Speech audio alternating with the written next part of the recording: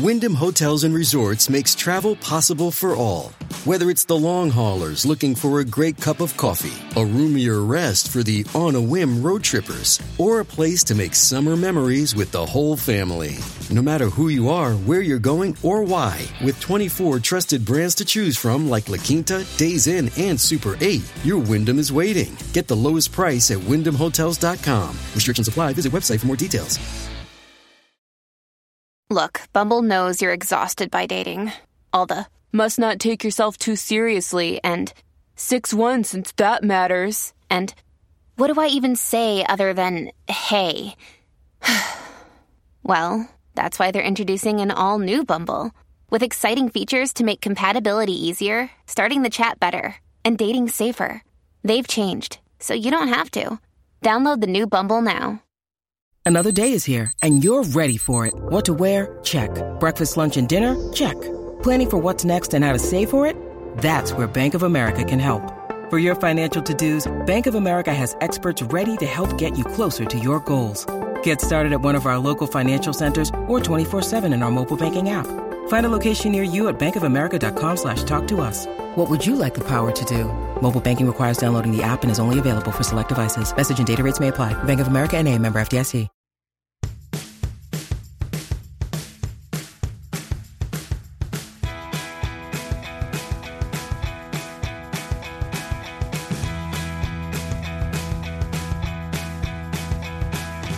Hello, everybody, and welcome back to the 90 Day Fiance Wrap-Up podcast, where every week we come together, we hop aboard the Hot Mess Express, and we talk about all of the nonsense that these couples bring. And trust me, this season, they're bringing a lot of nonsense. This is the coverage, of course, of episode 6 of season 9 of 90 Day Fiance OG. I am your host and conductor of the Hot Mess Express, Prizan Vakili, ready to go once again.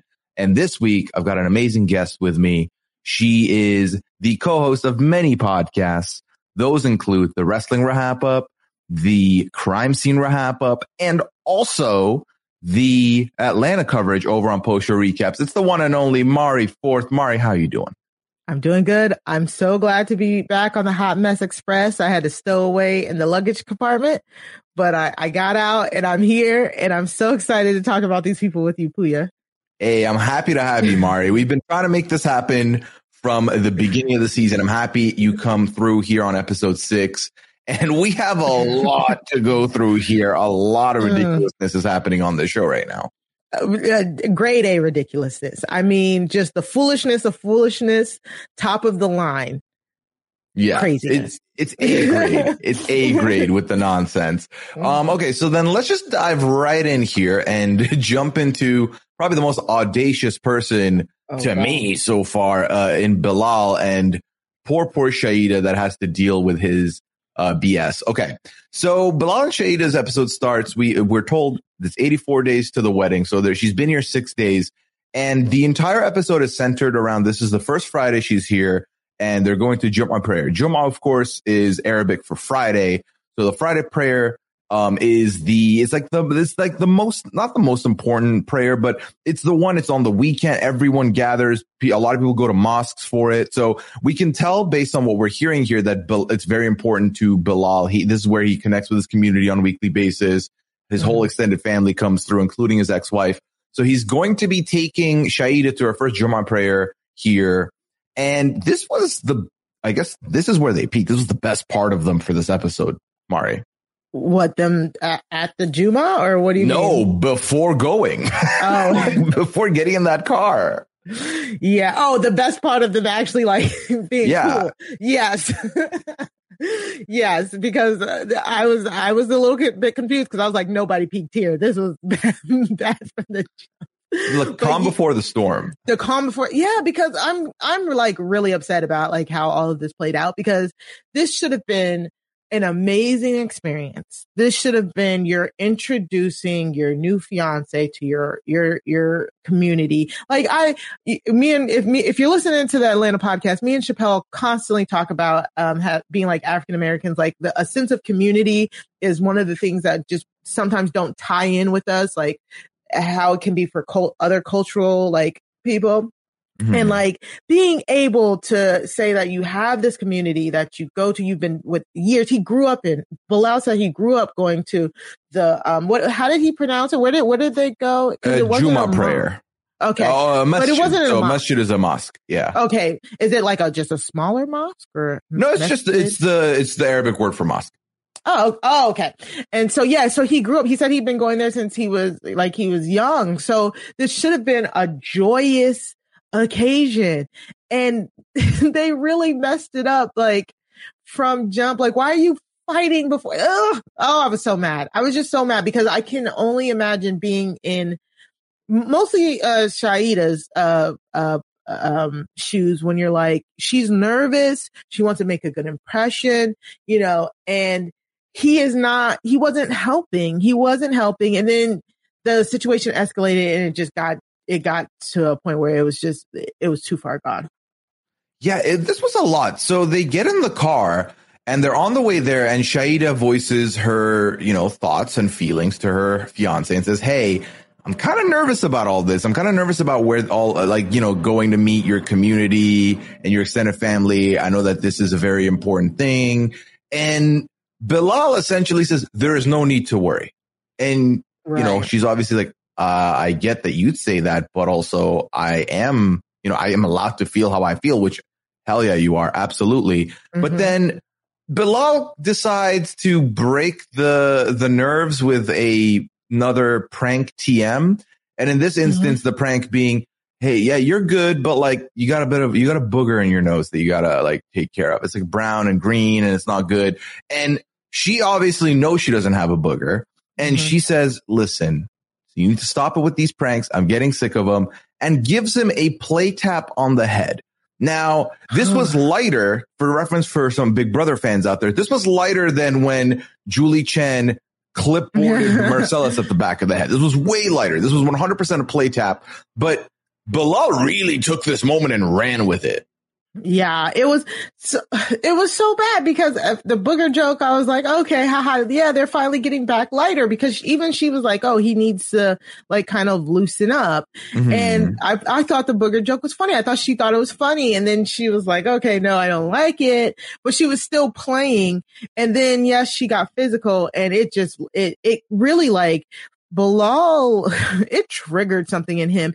He was like, I don't like that. Don't ever put your hands on me. He was, you could tell he shifted like really quickly. And she was still like, I could definitely tell she was still playing, especially when she started like touching his face and stuff. But also you're on the road, so that's really not safe to do. Yeah. Yeah. It was like, okay, I see it as a play, but maybe like don't distract the driver after the fact. Exactly. And like the way she was doing it was like very like, if you've been into a funny, flirty, physical relationship, like that made sense, but he was not having it. And I thought the initial reaction was, like a little much, but then like she did keep doing it. She's like, oh, so you're going to get mad if I do this? She hit him in the back of the head 3 times after he had been like kind of clearly mad like that. And so he then pulls over and all that. I did think that she took it a little bit too far. I think he overreacted, but I didn't think that she didn't realize she needed to let up. I think it's one of those things where if your partner tells you, I don't like that, like, I don't like when you do that, then take it into consideration, because they're not saying that to just say it. So I'm with you there.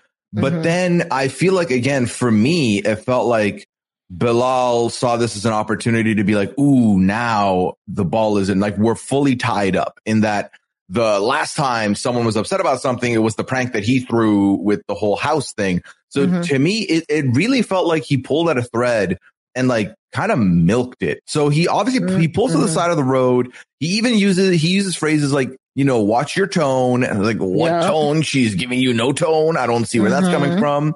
And then he says, are you a violent person? I'm actually thinking you're a violent person now. He called her aggressive. Yeah, I was like, okay, first of all, a billion red flags. Second of all, that's ridiculous. Third of all, stop this. Like you're taking it way too far. Exactly. Like he overreacted at first.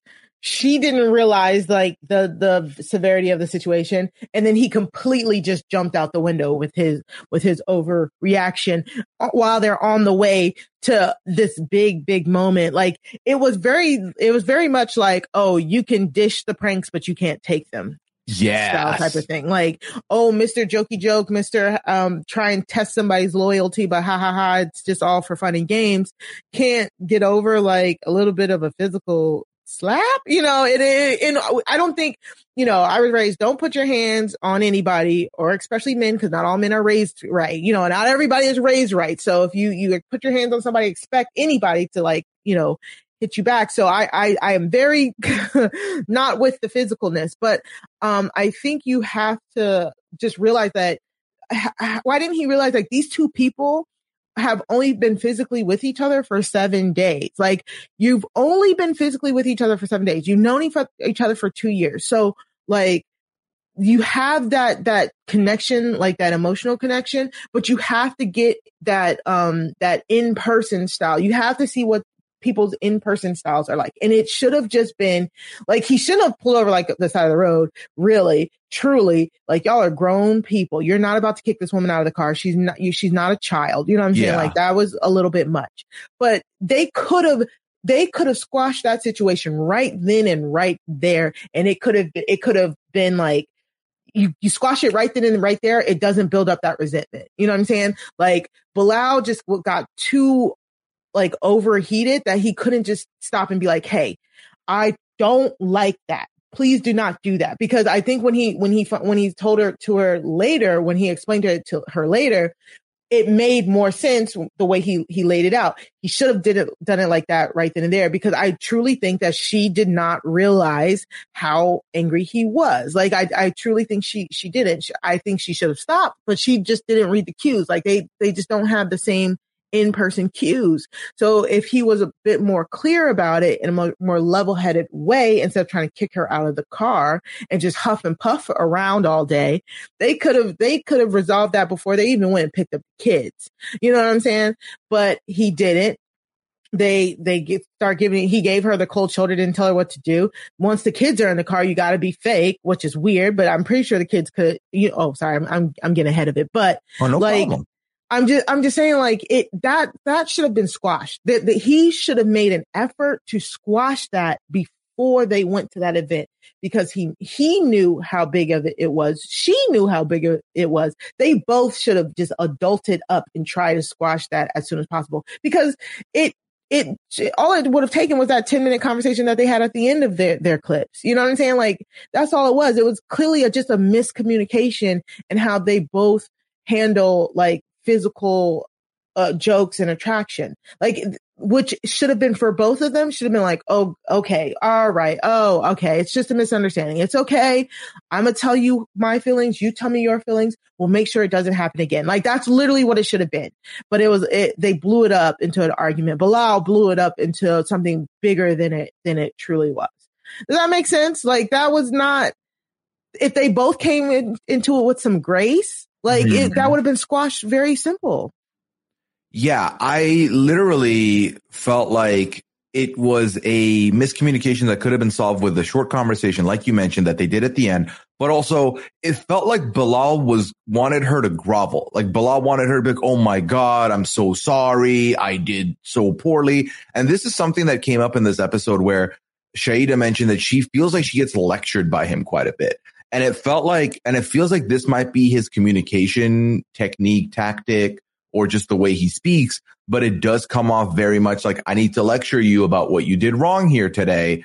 But if this is something we've seen with Bilal when he didn't get the reaction he wanted from the prank, he goes into a conversation expecting it to go a certain way. And if it doesn't go that way, he's upset about it. And that's how I felt this went. He wanted her to have complete remorse, but that's going to be difficult to ask for when she doesn't understand what the big deal is. You need to tell her what the big deal is and how you feel about it, instead of trying to, agitate the situation by using words like aggressive and maybe you are a violent person. Like that's not going to help you or her at all going to Jump My Prayer.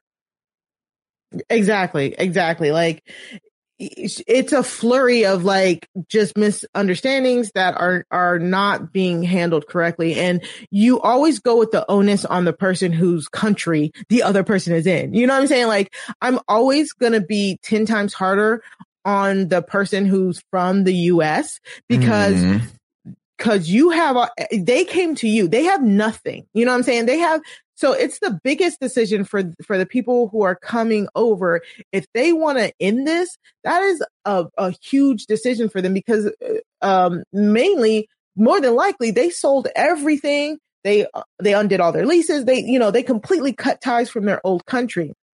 So if they're coming over to see you and you're not like hospitable, you're not trying to make their transition easy, I'm going to be pissed at you because this person, it's just like you were saying, I think a few podcasts back, like Shaeeda gave up everything from her country to come and be here with Bilal. But he still feels like he's like, we'll see, I need the full 90 days. He says it at the end. I need the full 90 days to kind of decide. Like you've said on this podcast so many times, this is not let's trial marriage. It's like right. You've already completely given up everything you've owned and put every egg in the basket to come over here. So this is not a trial run. This is like, you guys are supposed to be preparing for your lives together in a way as it's going to happen and that you're trying to make each other comfortable. So that's why I put a lot of the onus on Bilal, and I'll put a lot of the onus on a lot of the Americans in these relationships, because when you isolate her like that, when you like don't talk to her or whatever, like she has nobody. And it does feel like you're trying to punish her and you're trying to, I don't like that. I truly don't like that. It's like he's trying to train her for something. And everything that we've seen from the both of them, Shaeeda seems very taken aback by like him. Like she seems like, this is not the person I met like 2 years ago. I met in person. So I'm truly wondering if with them, the cameras being there is bringing out a side of Bilal that is just not what she had anticipated. I'm truly wondering if him being on camera, if it's like playing up like the respectability, like he doesn't want a woman putting hands on him, like his people are going to see this type of thing, and why he's so like she said, he's so like not loosened up. He's so uptight. And she's like, this is not the same person I met. Yeah, it is fascinating to talk about because it definitely does feel like she has moments where she's like, what is this? Like, I've never seen this side to you. And I think obviously part of it does come from the fact that they only had seen each other for, what was it, like 7 days in person. So that's definitely an adjustment period. But what I think Bilal needs is more empathy and more recognition to what exactly is Shaeeda going through, because he, the way he sees it, this is the first Jump My Prayer where I'm bringing my fiance to my community. But this is also her first Jump My Prayer away from her entire community, away from her family. Yeah. She has no one. And for you to pick up the kids, and obviously that car ride to the masjid was very, very, very awkward. Like you could cut the tension with a whole knife. It was a lot. And you get to the masjid and you've completely left her alone to herself while you're talking to your community and everyone. You're not introducing her to anybody. You have her go wait outside, and then you take like your sweet time getting outside. Like this isolation stuff. I mean, this is coming from the person who, moved as the non-American in the 90-Day Fiancé journey with me, where I come in, I don't know anyone. I don't know anyone in this city. I don't know anyone at all. I have no friends here. All my friends are back home. So I'm leaning heavily on my partner to, for a lot of things. And obviously the partner can have a life of their own. They have a lot of stuff going on. But when you're bringing your partner over to a setup where it's your community, it's your, your family, you can't just leave them alone like that. That is negligent. That is, I never want anyone to be in that position. You could tell she felt so alone. She didn't know what to do, and she can't, like she said, she can't Uber anywhere. She can't leave. Like she's completely bound to him and what he wants to do. And it's a very tough spot to be in. Exactly. At least the good thing for her is like she can actually speak the language. like that is the best thing she has going for her if he's going to keep acting like this. Like I really don't, she says it later on in the episode, but I really don't like how it truly has felt like through these last 6 episodes or 5 episodes, however many episodes they've been on, that he's trying to train her to be what he wants her to be. Like I'm really getting that feeling. And it's hard because I really thought I was like really rooting for them when they like we were first introduced to him. And then the prank, everything since she's come over has just gone downhill. And I just think he leaves her hanging out to dry way too many times. Like he's not supporting her at all. It feels like he's not being a supportive person. Like, I just don't know. I just feel like he's not understanding. Like you said, he needs more empathy. Like when she was saying, I'm nervous, sometimes people just want to vent to you and you acknowledge their emotions. They don't want you to be like, don't be nervous. They don't want you to say, well, fix the problem. They just want you to understand their emotions. And he's just clearly not doing that. He's just not doing it for me. And I'm very pissed off because I love Shaeeda and I think they could be really great together. But I don't know why he's acting like this. He is acting like he is a catch and that she needs to do everything that she needs to do to keep him in a sense as well. Not a fan. Yeah. Well, I think it really shows that he has narcissistic tendencies. Honestly, it all boils down to that for me because it just feels like he, again, fails to see her POV and focuses on his own, which, everyone's the hero of their own narrative. But my God, like just, open your eyes every now and then. How about that? So when they leave the masjid, he drops her off at home to take the kids to practice and she does some yoga to get out of that feeling that she was having. And then they were supposed to have date night, but then Bilal says, I'm not really feeling it, to be honest with you. And he brings up again, you hit me 3 different times. And when she's, talking about this and says, okay, well, I kind of play like this with my brother-in-law. Like this is just banter to me. And he doesn't see it that way. She does end up mentioning, well, now that I know I'm never going to do that again with you, that's fine. She starts tearing up. She starts crying. And Bilal's response in this moment, instead of put this aside now, she apologized. He says, yeah, I don't want you to cry, but it was hurtful to me. Who is this helping? Who is this servicing? Tell me. I don't know. I don't know. I truly don't know. Like, that's what I'm saying. Like, have we seen them like hug at all? Are they not allowed to hug? We saw them kiss at the beginning of the episode right before he gave her the latte. So that's what I thought. Like, I don't know. He's just acting so weird. And I'm like, and I don't know. We'll talk about even Muhammad and I don't want to chalk it up to like the culture or the religion because I think it's just Bilal being a dick, to be quite honest. I don't think theirs has any tie to any of that. I 100% think it's Bilal being a shady shit. Completely. Cause I feel like we rarely see any type of softness from him towards Shaeeda. I think the last time we saw it, like other than like them kissing in the beginning of this episode, was like the yoga room reveal. But even that kind of felt like it felt weird after the whole quote unquote prank.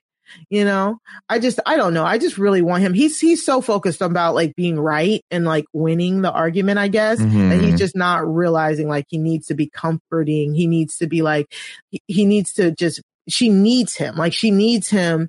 And I don't know if she's thought of him as being on her side since she got there. Yeah, no, I feel like ultimately with them, there's going to be a lot more to go on, but the whole conversation before this entire Jumu'ah prayer stuff was, Shaeeda wants kids, but Bilal skirts the topic. And today we see a scene where Bilal wants something and Shaeeda listens and understands and then says, fine, like I will do what you want. But I'm intrigued to see what happens when we get to a place where she tries to bring up this conversation. Yes. Will Bilal be receptive or will he skirt or will he just shut it down? Exactly. I did write down like in my notes when Bilal came back from like the 2 hours of the practice and he was like, yeah, we need to have this conversation right now. I'm like, oh, so when you want to have a conversation, we need to have the conversation right now. But when Shaeeda is talking about she needs to bring up the whole kids thing, it's all deflect, look over there. Like, what? I don't like this. And I really hope that's a made up storyline between them. Like, I hope that's just like TLC saying like, give us something juicy, because if you guys haven't talked about having kids before you've come over here, what are we even doing at this point? Like, I don't like that at all. I really hope it's just manufactured drama, because that should have been like the first thing you talk about, like as a couple. And then or maybe I'm just hoping that Bilal's pretending like he doesn't want any more kids or something like that. I don't know. But I just really hope that's not the case, especially since you said it's a deal breaker. Of course it's a deal breaker. Kids is a deal breaker in a good portion of relationships. So I guess that I think they're just going to drag that along for as long as they possibly can on this season. Yeah, I think so too. The next time on, we see them on like a little boat. They've gone like on a date and it's a boat on a body of water. I don't know how big the boat is or how big the water is. We'll find out next week. But Bilal, Shaeeda tells Bilal, like, I feel like I've met the right person. And like, she's being very sweet. And then Bilal, this might be out of context, so we'll see next week. But Bilal says, maybe the person I'm meant to be with doesn't exist, which if that's not out of context, just throw him off the boat. Like, right. Like, knock him out. Like, this is a lot. Okay. So we'll get into that next week. Yeah. Very weird. Like, what? What are these vibes? Okay. All right. Let's take a quick break, Mari. When we come back, we'll dive into Kara and Guillermo hanging out with their friends. This episode is brought to you by Snapple. Welcome to the Snapple Market Auditory Experience. Close your eyes. Imagine you're walking into your neighborhood store. You make your way to the back and reach for your favorite Snapple flavor. You can't wait. You take a sip. Whoa, that's a lot of flavor. What flavor are you holding? Now open your eyes and check out Snapple.com to find ridiculously flavorful Snapple near you. When you need mealtime inspiration, it's worth shopping Kroger, where you'll find over 30,000 mouth-watering choices that excite your inner foodie. And no matter what tasty choice you make, you'll enjoy our everyday low prices, plus extra ways to save, like digital coupons worth over $600 each week. You can also save up to $1 off per gallon at the pump with fuel points. More savings and more inspiring flavors make shopping Kroger worth it every time. Kroger, fresh for everyone. Fuel restrictions apply. Step into the world of power, loyalty, and luck. I'm gonna make him an offer he can't refuse. With family, cannolis, and spins mean everything. Now, you wanna get mixed up in the family business. Introducing The Godfather at ChumbaCasino.com. Test your luck in the shadowy world of The Godfather slot. Someday, I will call upon you to do a service for me. Play The Godfather, now at ChumbaCasino.com. Welcome to the family. No purchase necessary. VGW Group. Void where prohibited by law. 18 plus. Terms and conditions apply. All right. So Kara and Guillermo, they are back once again. The last time we saw them, if I remember correctly, the whole debate was, hey, I want a laptop. You cannot have a laptop. We do not have the budget for a laptop. So we've not really gotten a lot. Oh no, it was the dinner with the uncle who was like, I've looked into all your life and I have a particular set of skills. That uncle. Yeah.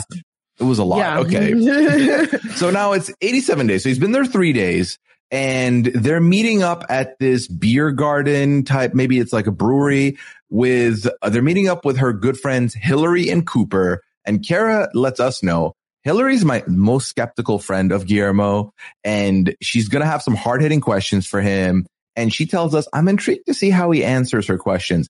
This, to me, is a low-key, a bit of a red flag, because you're taking him to the lion's den, but you are excited to see how he deals under that pressure.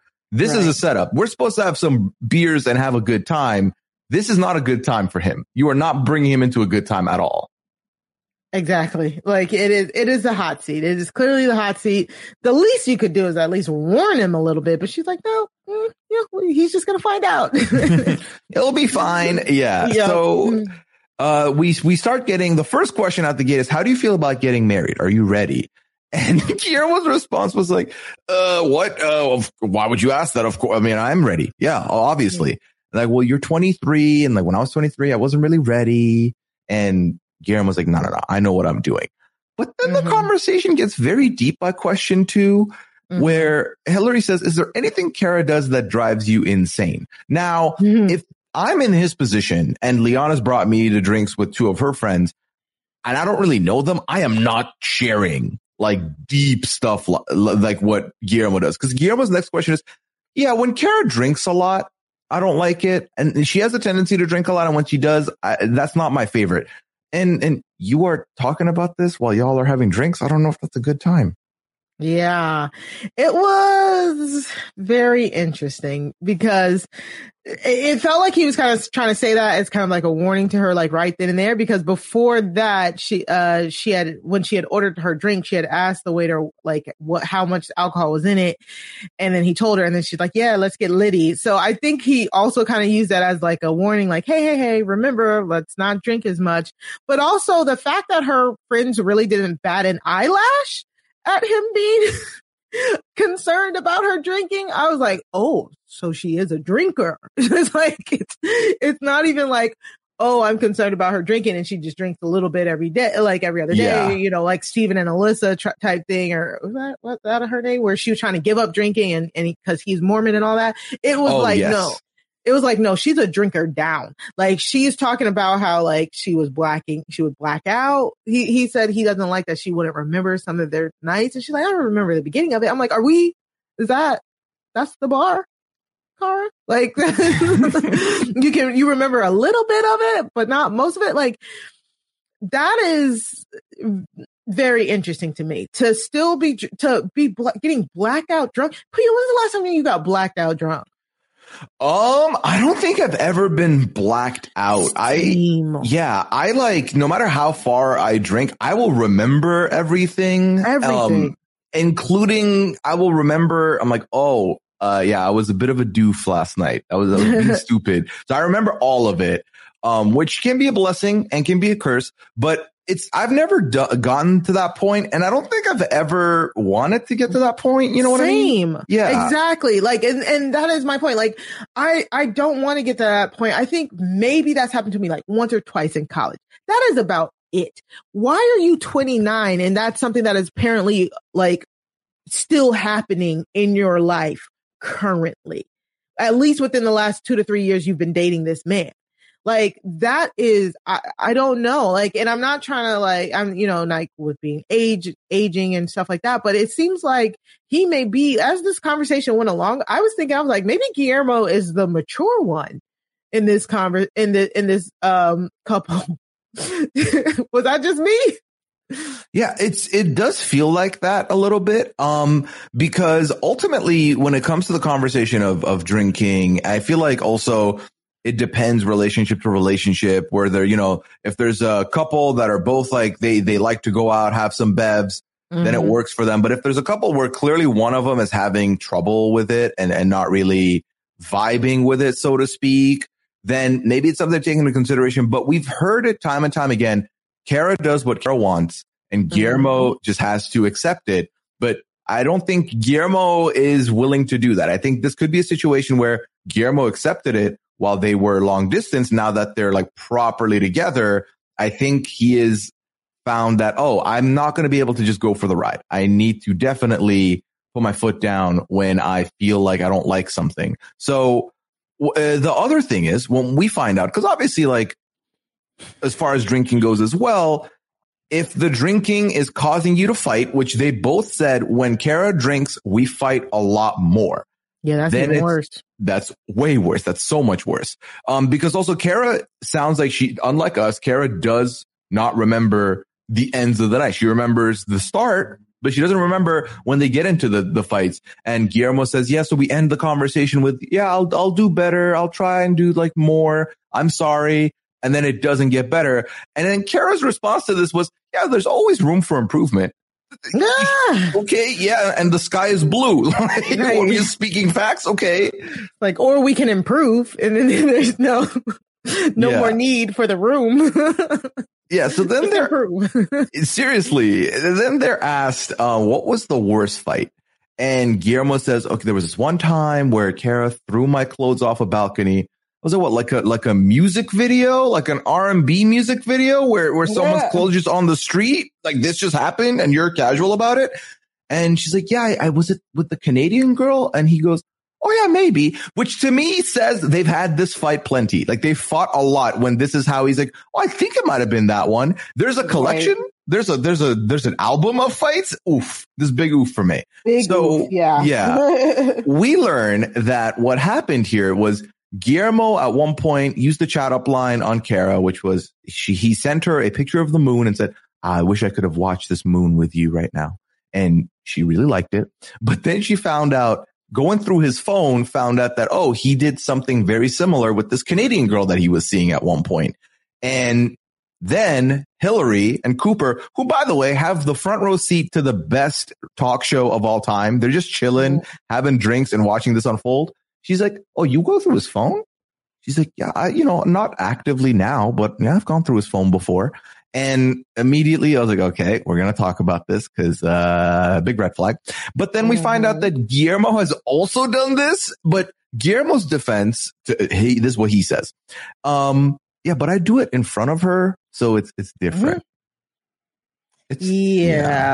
No, it's not different. Like it's just bad. It's very toxic. This is a toxic trait in their relationship. Like going through each other's phones. It's that old sentiment. If you need to go through somebody's phone, that's never good. That means you do not trust them. And I think that's what the friend was asking. The friend was like, do you guys trust each other? Like, how do you get married if you can't really trust each other? And going through each other's phones, fighting, throwing clothes out of windows. It didn't seem like they said like he was talking to the Canadian girl at the same time he was talking to Kara. It was just kind of like it was previous, and she just didn't like that the line was kind of like reused or whatever. Yeah, which is like unfortunate, but come on, I'm pretty sure everybody recycles game, especially if it like worked the first time. Right. I feel like, you can't expect a situation where nothing's going to overlap. Now, if it's the same photo, it's a little weird because like you just saved it. It's like, oh, this is a good moon photo to use. But if it was like, he's chilling 3 years apart, a year apart, and he's like, he's seeing the music. I would love to spend time. Maybe he just likes stargazing with his partner. Like that to me, maybe that's what he's into. I can't really fault him too much for that. But then ultimately, when it comes back to the drinking, he tells Cooper and Hillary, yeah, I would never tell her she can't do something, but she also needs to know that I have a limit, which this is when I was like, Guillermo's literally the most mature person at this table for being the youngest. This was a very nice, nuanced way to say, I will never be someone who order around my partner. I will never tell them what they can and cannot do, but I will tell them how it makes me feel. And then they might have to choose, but I've told them how I feel. And, if there's a compromise to be found, it can only be found together and not separately. Yeah, exactly. Like it came off very, very mature, but can we also talk about how like they had that confessional together where he was talking about how if they both go out and he'll be like, okay, I want to go back home. Mm-hmm. And Kara's always like, Kara doesn't want to go back, and she's like, she never wants to be the first person to leave a party. And it seems like he's a little bit more, he's an introvert and she is more of an extrovert. So I 100% see that. Yeah, definitely. Mm-hmm. So if he wants to stay at home, that could be why he also wants that computer. He just wants to, entertain himself at home. Now, however you guys took that, that's how you guys took that the other week. But he sometimes, like, some people, like, they do not want to, like, be hanging out all day and then or all night, should I say. And then not only that, are you hanging out all night, but you're getting very, very drunk to the point where you're blacking out. Like, who wants to deal with that, like, every other weekend? Nobody, you know what I'm saying? Especially when you're, So I don't know. I was like, I think Kara has a little bit of growing up to do at this point. If she's unwilling to like at least change a little bit for this marriage, like we're constantly getting on, like we get on guys for not changing for like, you know, marriage. And like, especially if you watch Married at First Sight, shout out to Jason and Asia. Like, but Karen might need to do a little bit of changing here, but I don't know. I guess we'll see more from her. Oh, we definitely will. Yeah. Yeah. Because, so the thing is, with regards to the point you brought up where that if that happens every time, ultimately it'll get to a point where if Guillermo feels like every time they go out, he has to take care of Kara because then Kara goes to like the point of no return.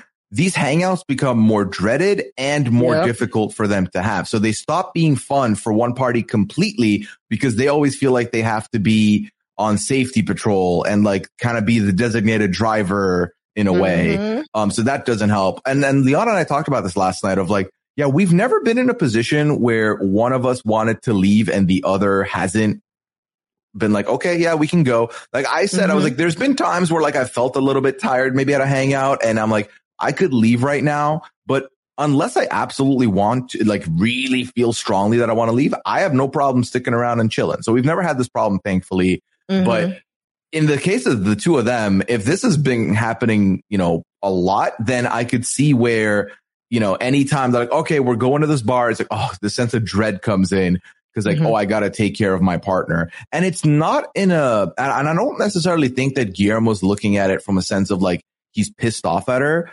It's in his nature to want to protect his partner and like make sure his partner's doing okay and is fine. So I see this being a problem moving forward. I really do. Cause Kara is first one in, last one at the club, and Guillermo's more of a, we can leave at 11:30. I'm fine to leave at 11:30. And she's like, listen, this shuts down at 4 a.m. We're leaving at 5 a.m. That's how it's going to go.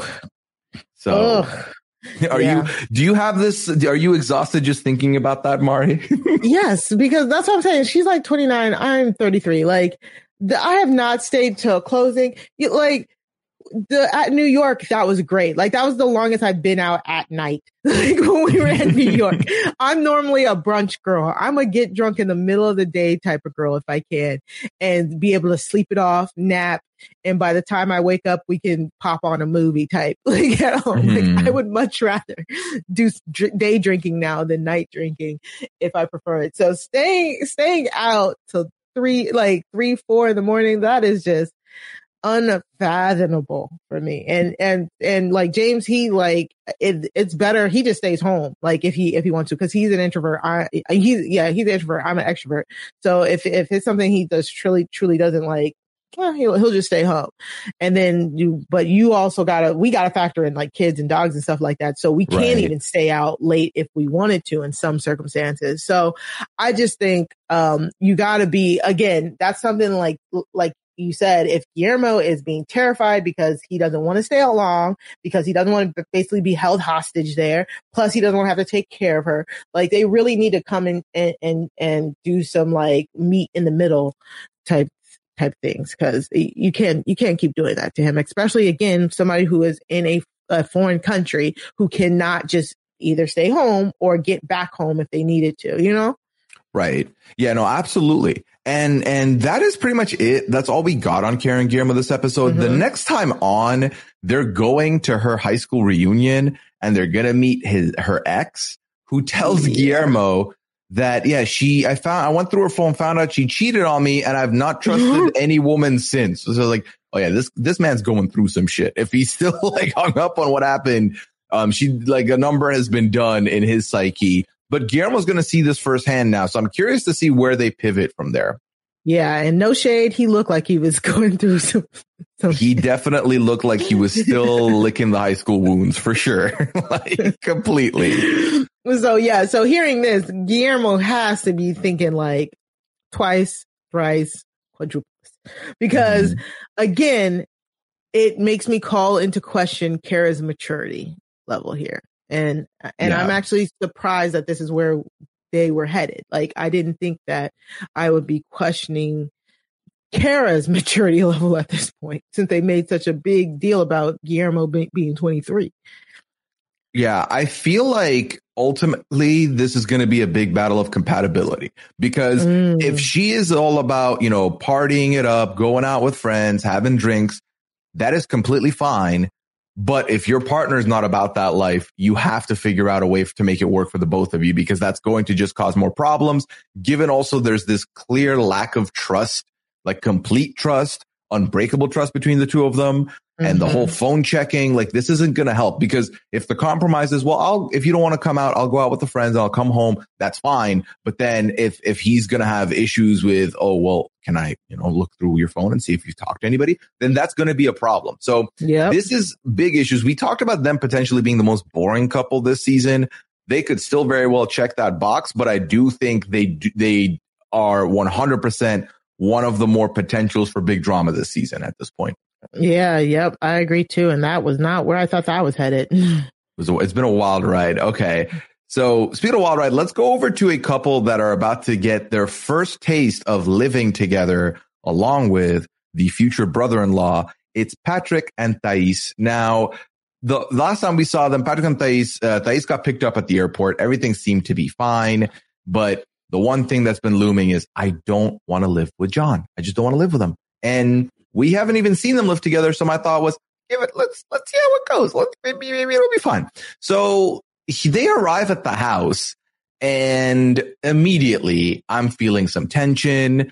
They have a moment where Patrick tells his brother, listen, she's going to go shower and you might want to watch TV and you might want to turn the volume up to loud. I was like, this is gross. Why are you talking about this like this in front of Thais? Like, I know she might not get it. Very gross. But like, for the love of God, like, just, you don't need to do this. And if you have to, shoot a text discreetly. I feel like it's just, I don't know. I didn't like that. I hated it. I hated every second of it. Good to know. Like you guys say, why do they have to talk about sex so creepily on this show? Like, just keep it like, listen, we're going to go to the bedroom. Just so you know, walk away. He can connect the dots. John doesn't seem like the smartest marble in the barrel, but he can pick up a cue like that. He's like a frat boy guy. He'll know exactly what you're saying. So that wasn't needed for me. Not at all. Not needed at all. I was like, ew, gross. Yeah, like relax, Patrick, relax. Well, we fast forward from then to the next day and, they had a good time. That's all we need to say. They had a good time.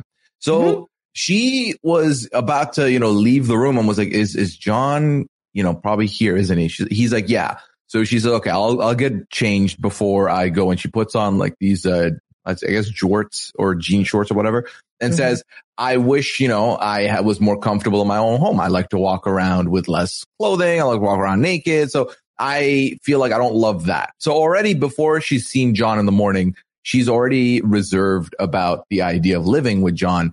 And this, again, similar to Bilal and Shada, where this was the peak. This was like the best part of the day for them, because when she walks out, grown ass John is standing in the living room playing video games. When someone stands up and holds a controller like that, I immediately see them as like an 8-year-old who's playing Mario Kart, because if you're not seated and it's not even corded, I feel like I remember my cousins were like playing, the wrestling games on N64, and you have to be closer to the TV because of the cord. You don't need to be that close to the TV, John. So what are you doing?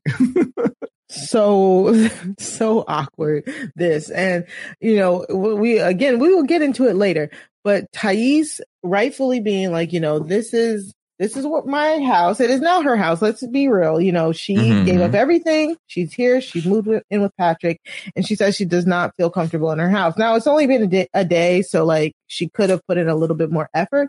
But I get it. Like, you want to walk around your house the way you want to walk around your house. So, but she puts on something more appropriate because John is there, because that's what normal people would do. That's right. Exactly what you should do in a situation where there's people in your house that are not, like their family, but they should not be seeing you in a state of undress. That is perfectly normal to do. Just let's keep that in our pockets for later. I'm intrigued where we're about to head out from here. Okay. So we learn here. So obviously Patrick, they've just woken up. Patrick is going to make some breakfast for him and Thais. And John is having himself a nice old bottle of beer in the morning. And John's like, "Well, are you making her breakfast?" He's like, "Yes." Like, "She should make you breakfast." He's like, "No, I'm making her breakfast." And I was like, "That's right, Patrick. Say it again."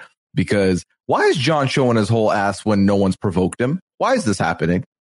Yes, this was weird. So, we've seen in the preview that Thais is like, "Oh, John, why are you drinking beer in the morning? That's weird." It's not that weird. If people, it's their day off, they want to, it's a little weird, but it's not that weird. We're not going to, shame him for that. I will kind of shame him because it seemed like he was drunk. Like that early, right? He was gone. I thought he was gone. He was doing the classic, like I've seen this when people hit a certain level of drink where they're not making eye contact and they keep looking away and then looking back and like keep looking at the same two spots over and over. I was like, okay, I think he's already faded, as Rob would put it. Faded. Yes. Yeah. Wasted. And it's not even, it's like, to me, it was like, what, 10 a.m., 11 a.m., maybe noon at the earliest. And I think that's why he was standing up with the video game. Oh my God, that makes so much more sense. He was trying to get his composure, his balance to play. At first, when we've seen this so many times in the previews, I was just kind of like, oh, why is she getting on him? It's just probably one beer in the morning. No. He was gone, and he kept making all these like little snide comments under his breath. I think Thais was kind of giving it back to him too. I was just like, this is not good. I felt so bad for Patrick in that situation because I just think that John's state of inebriation means he couldn't de-escalate the situation. Mm-hmm. I don't know if he that's the type of person he is, because every time we've seen him, he's kind of been, cracking one open.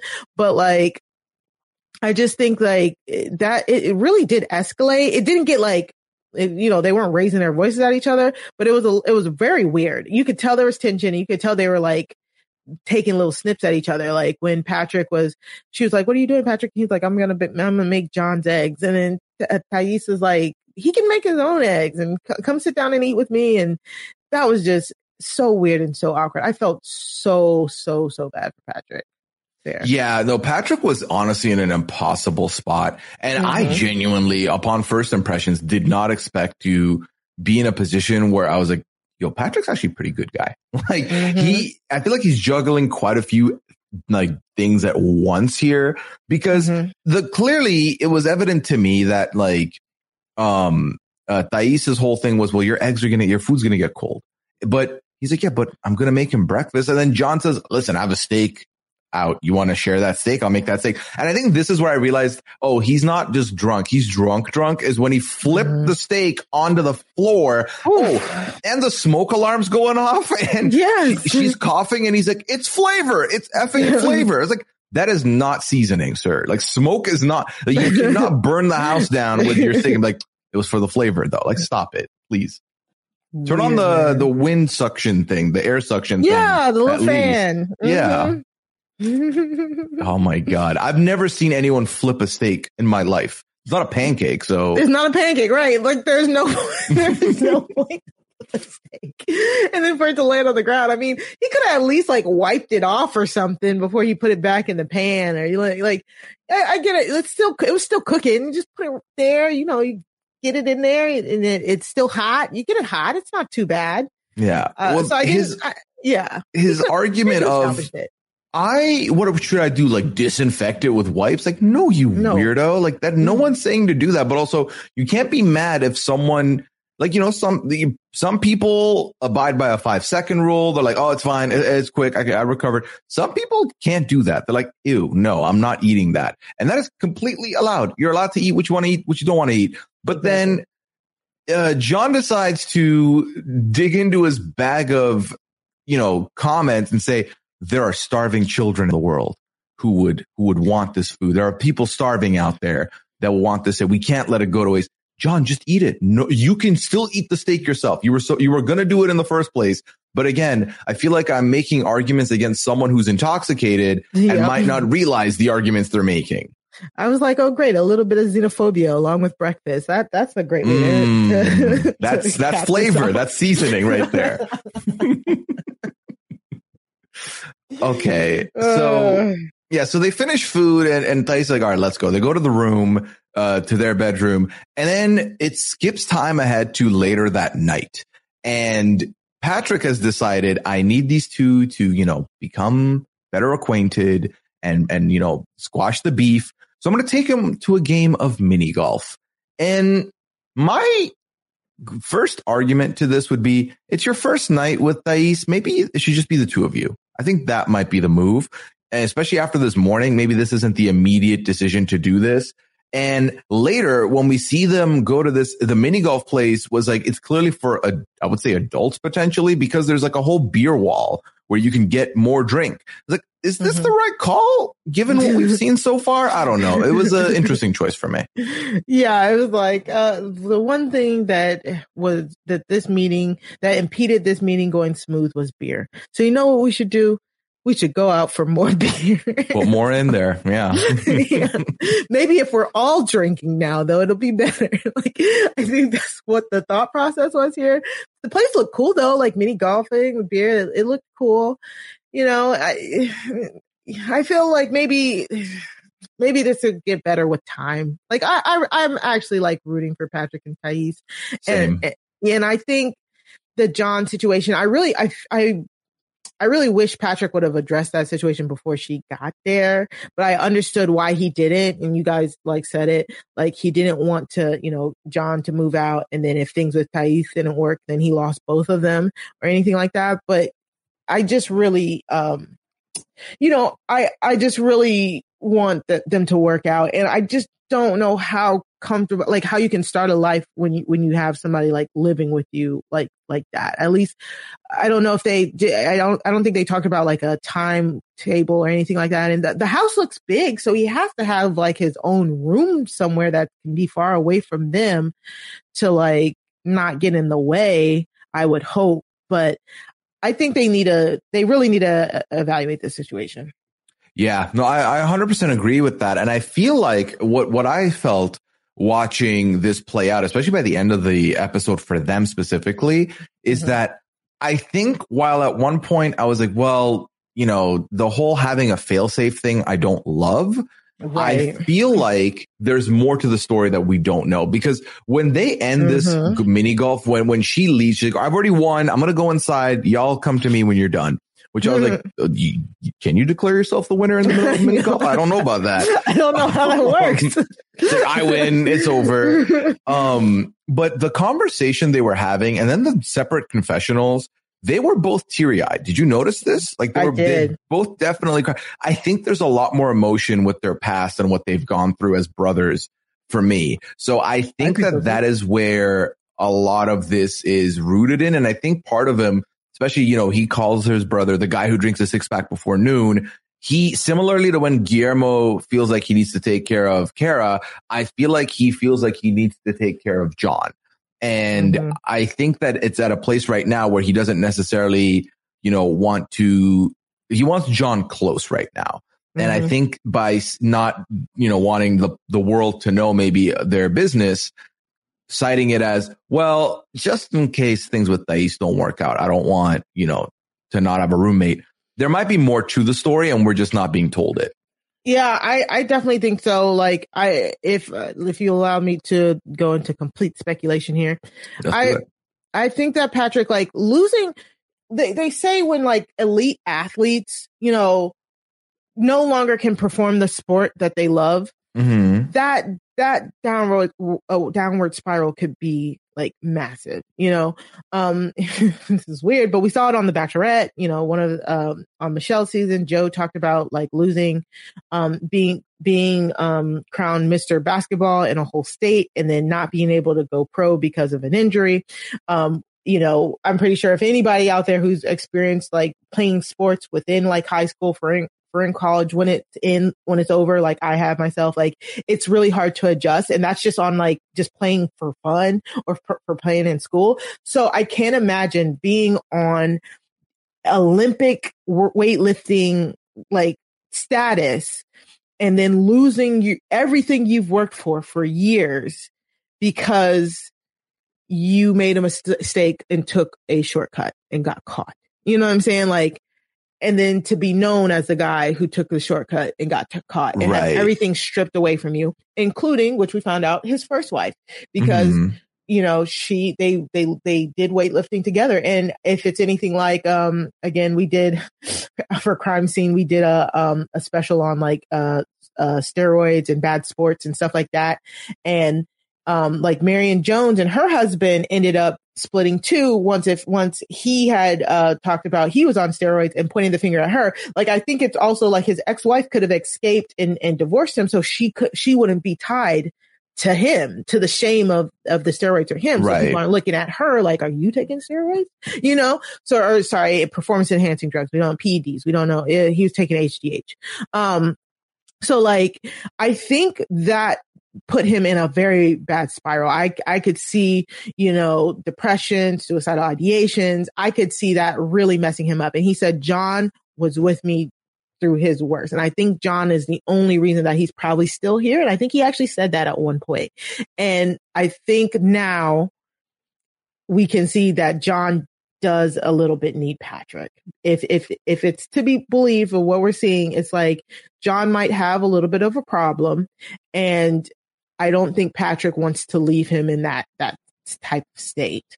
Yeah. And I think that's perfectly like acceptable, but unfortunately, Patrick, you decided to bring your fiance here to the States.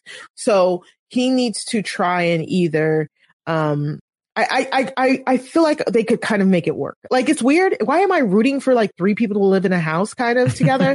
Like, it is the weirdest thing.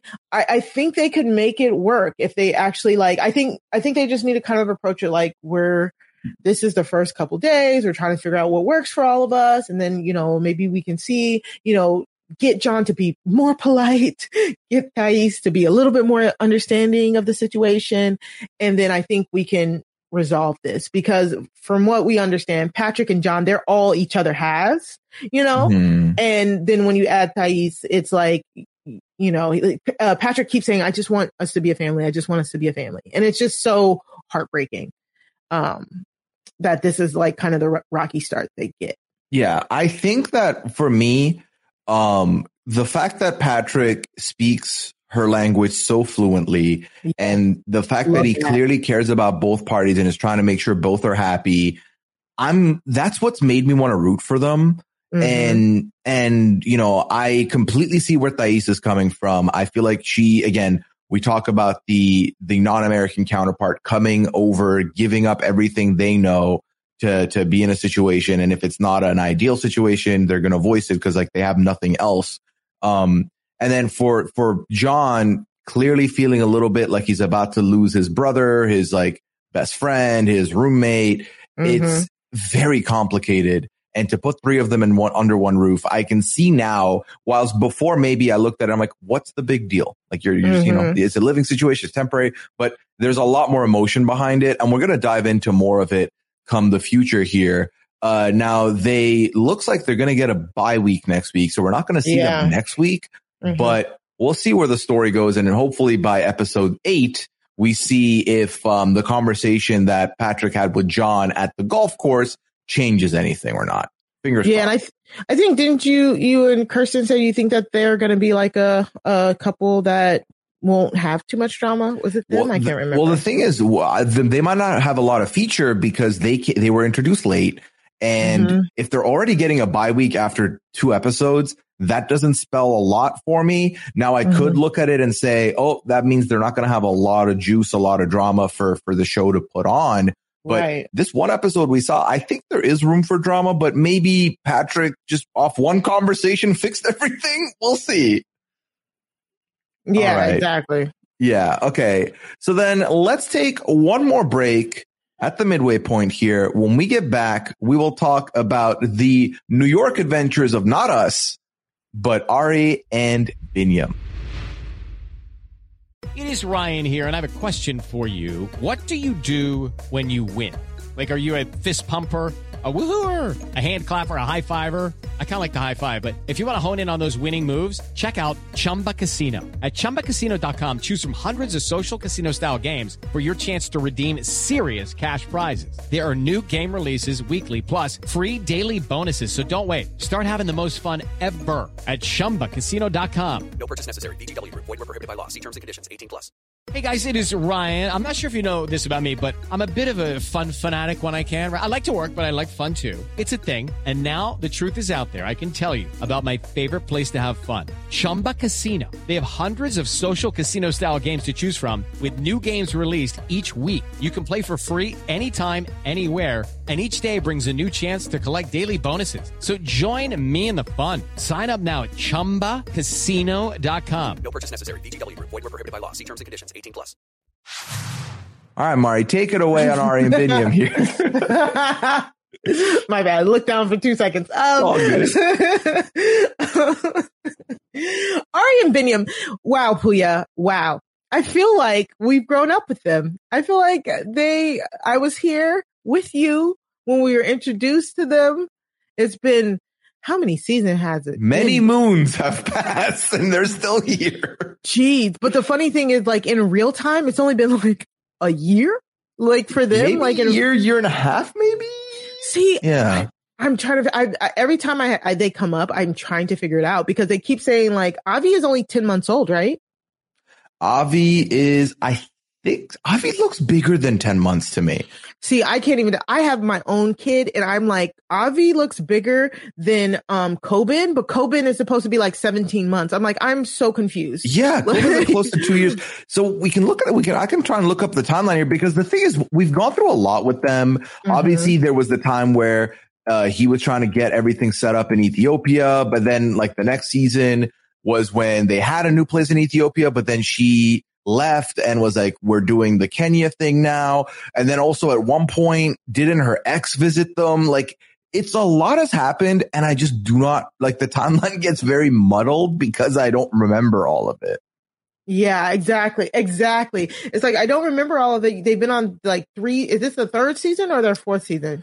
Before the 90 days, was it two They seasons? did the other way as well, right? Okay. Oh, yeah. Okay. It was the other way. 3rd or 4th. Yeah. It's 3rd or 4th. Yeah, exactly. So, I'm just like, I'm in their family. They're both of their dysfunctional families. So, but this is, I mean, we'll talk about the end, but I like I said, why am I weirdly rooting for them? Why every time am I coming here weirdly rooting for them, even though they did not handle half of their situations well at all. Ari gets on my nerves. I think I'm well on the record of saying that. But for some reason, I just truly want them to work out. I'm pretty sure it's because of Avi. Avi is so cute. But we pick up right where we left off with them. Like, they are really like going day by day with them. And Benny was really tired from that flight over, because he was being a great dad on the way over. He took basically all of the duties over while Ari slept on the plane. So Benny and Avi got to sleep in a little bit, and then Ari brings American coffee to Binyam, and I was like, oh, I know how this is gonna go. That was so funny. It's classic American. I was like, oh, so it's a Keurig. You brought a Keurig cup over. All right. Classic American fare right there.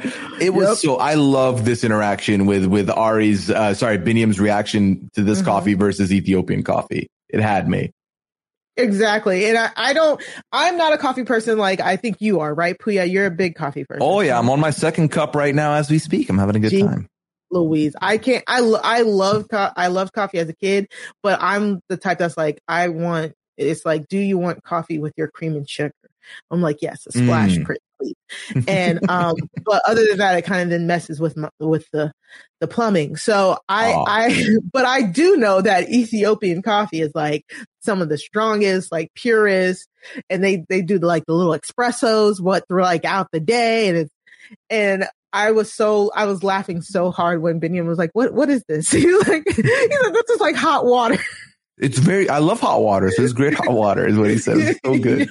She said it's not like Ethiopian coffee where it'll have your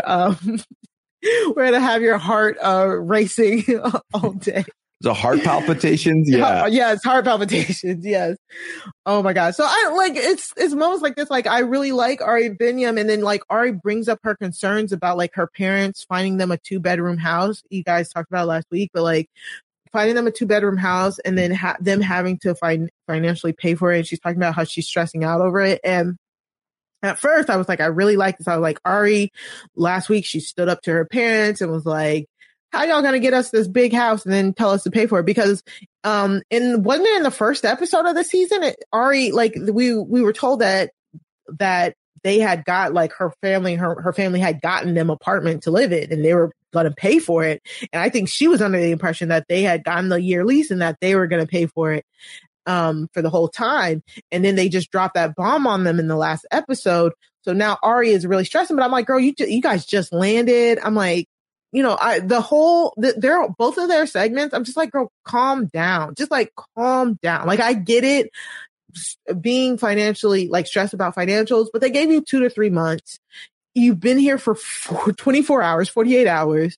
Just calm down, you know? And it definitely made sense near the end as to why she was a little bit more stressed than usual. I know you talked about last week, but what did you think about her continued fears here about them having to finance a 2-bedroom house that she said, I didn't ask for 2-bedroom. I told her 1-bedroom. Yeah, this is the thing for me. This is probably the first time in a long time where I'm sympathizing with Ari. Me too. Yeah. Yeah. Because it's like, yeah, she had the wherewithal and the foresight to be like, hey, mom, 1-bedroom apartment might be fine with us. Like we are coming in. I would have to find work. Binyam cannot work. So that might be the right move. But when your parents insinuate that they'll foot the bill, so they'll give you a 2-bedroom because they think it's better for you, what are you supposed to say? No. So I feel like she came in with the belief, I think, that, okay, so they're going to take care of us until we get on our feet. But when the first convo your mom pulls out there is, yo, so we're doing this for a couple months, then it's on you, but we've also gotten you the good internet. We've got you like premium cable. We've got this 2-bedroom apartment in this place that we live in, same complex, which is probably more expensive. They do a drive around the city and she's like, yeah, it's a very rich area. So to me, you put all of this together and then, yeah, I would be stressed too right out the gate. It's going to be, especially when Ari's the one who handles the finances. So in my relationship, Liana handles the finances. Liana pays like close attention to all that stuff. I still don't know quite a bit. I'm not well versed. So if Liana and I were in a position where we're financially uncomfortable and we've got we're in a position where big utilities are about to come through and be on our lap, yeah, I'm going to be nervous. And then add in the fact that she tells us that she doesn't really, she hasn't really lived on her own in the States because she traveled quite a bit. Exactly. It's like, yeah, I would be stressed out of my mind because I'm also trying to work on my marriage and, raise a son. And the working on the marriage thing, that's something that they've been looking forward to, right? Because they moved to the US. Part of it was completely new beginning without the families involved, without any drama. And you can't really get that now when you're going to start worrying about money and finances. Like financial stress is real and is detrimental to the mind, I feel like. Exactly. And I am the same way too. Like I handle the finances in a sense that like if I know where stuff has to go when and where. Yeah. You know what I'm saying? Yeah, very much so. Exactly. So like I that's why I'm like, I get you're stressed out, but girl, it's not, you can't do anything about it right now at this point. He can't work. And, you'll find a job, but they're giving her at least 2 to 3 months. And honestly, come on. All she needs to do is bat her eyelids and her parents will extend that. They're not going to leave them hanging. There's no way they're going to leave them hanging if they can't afford it. Exactly. So then when it was revealed that this is her first time being responsible for utilities as a 31-year-old, I was like, oh yeah, that makes a lot more sense. You don't know what you're doing either. But I did not like how she like eventually took it out on him, especially since Benny is like, of like all of the people coming over. He is, I mean, he is excited to get a job. Now, he is thinking that he wants to be an MMA fighter. Bless his heart and his dreams. The man lives in the clouds proudly. Yes, he stays. He completely stays there in the clouds. And I was like, okay, is that better than trying to be a dancer here? Maybe. I'm really trying. I was like, should I Google like the career path of an MMA fighter? This podcast. And I mean, he looks good at it. We saw him put Leandro in that the choke. Oh my God, the arm bar. He had the guy tapping out. So he might be really good at that. Like that might be the dream that he settles on. But he's very naive. He's very like head in the clouds, but I think it always seemed like the reason why we also root for Binyam is because he wants to provide for his family. He wants to be able to help out. He wants to take care of his son, and so that's why I'm just like, I love his like youthful optimism, but I can see how that can really just like Ari's like, dog, like I need you to like come back down with me. And it was really cute when she was showing like they had him and Avi and they were driving around Princeton, New Jersey. And is Princeton, New Jersey where like actual Princeton is? Yeah. So Liana was like, oh, this is where this is, because her dad went to Princeton. So she has seen the campus before. So yeah, it is where Princeton is. And they showed us Princeton. They went through a neighborhood that is like more of a expensive neighborhood. She was like, yeah, this is like, every house here is about $1 million at least. And again, this is where Binyam's like cloud living, lightheartedness of, I will buy you a house one day.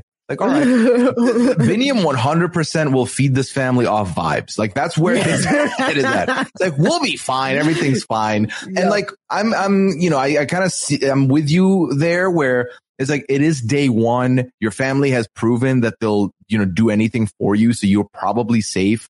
But I also know that if someone is the type that they can't shut their brain down in a way that like, they're constantly thinking, then they're never going to be able to stop thinking about it. So in a way, I kind of put the blame on mom here, where mom could have just not said that right now.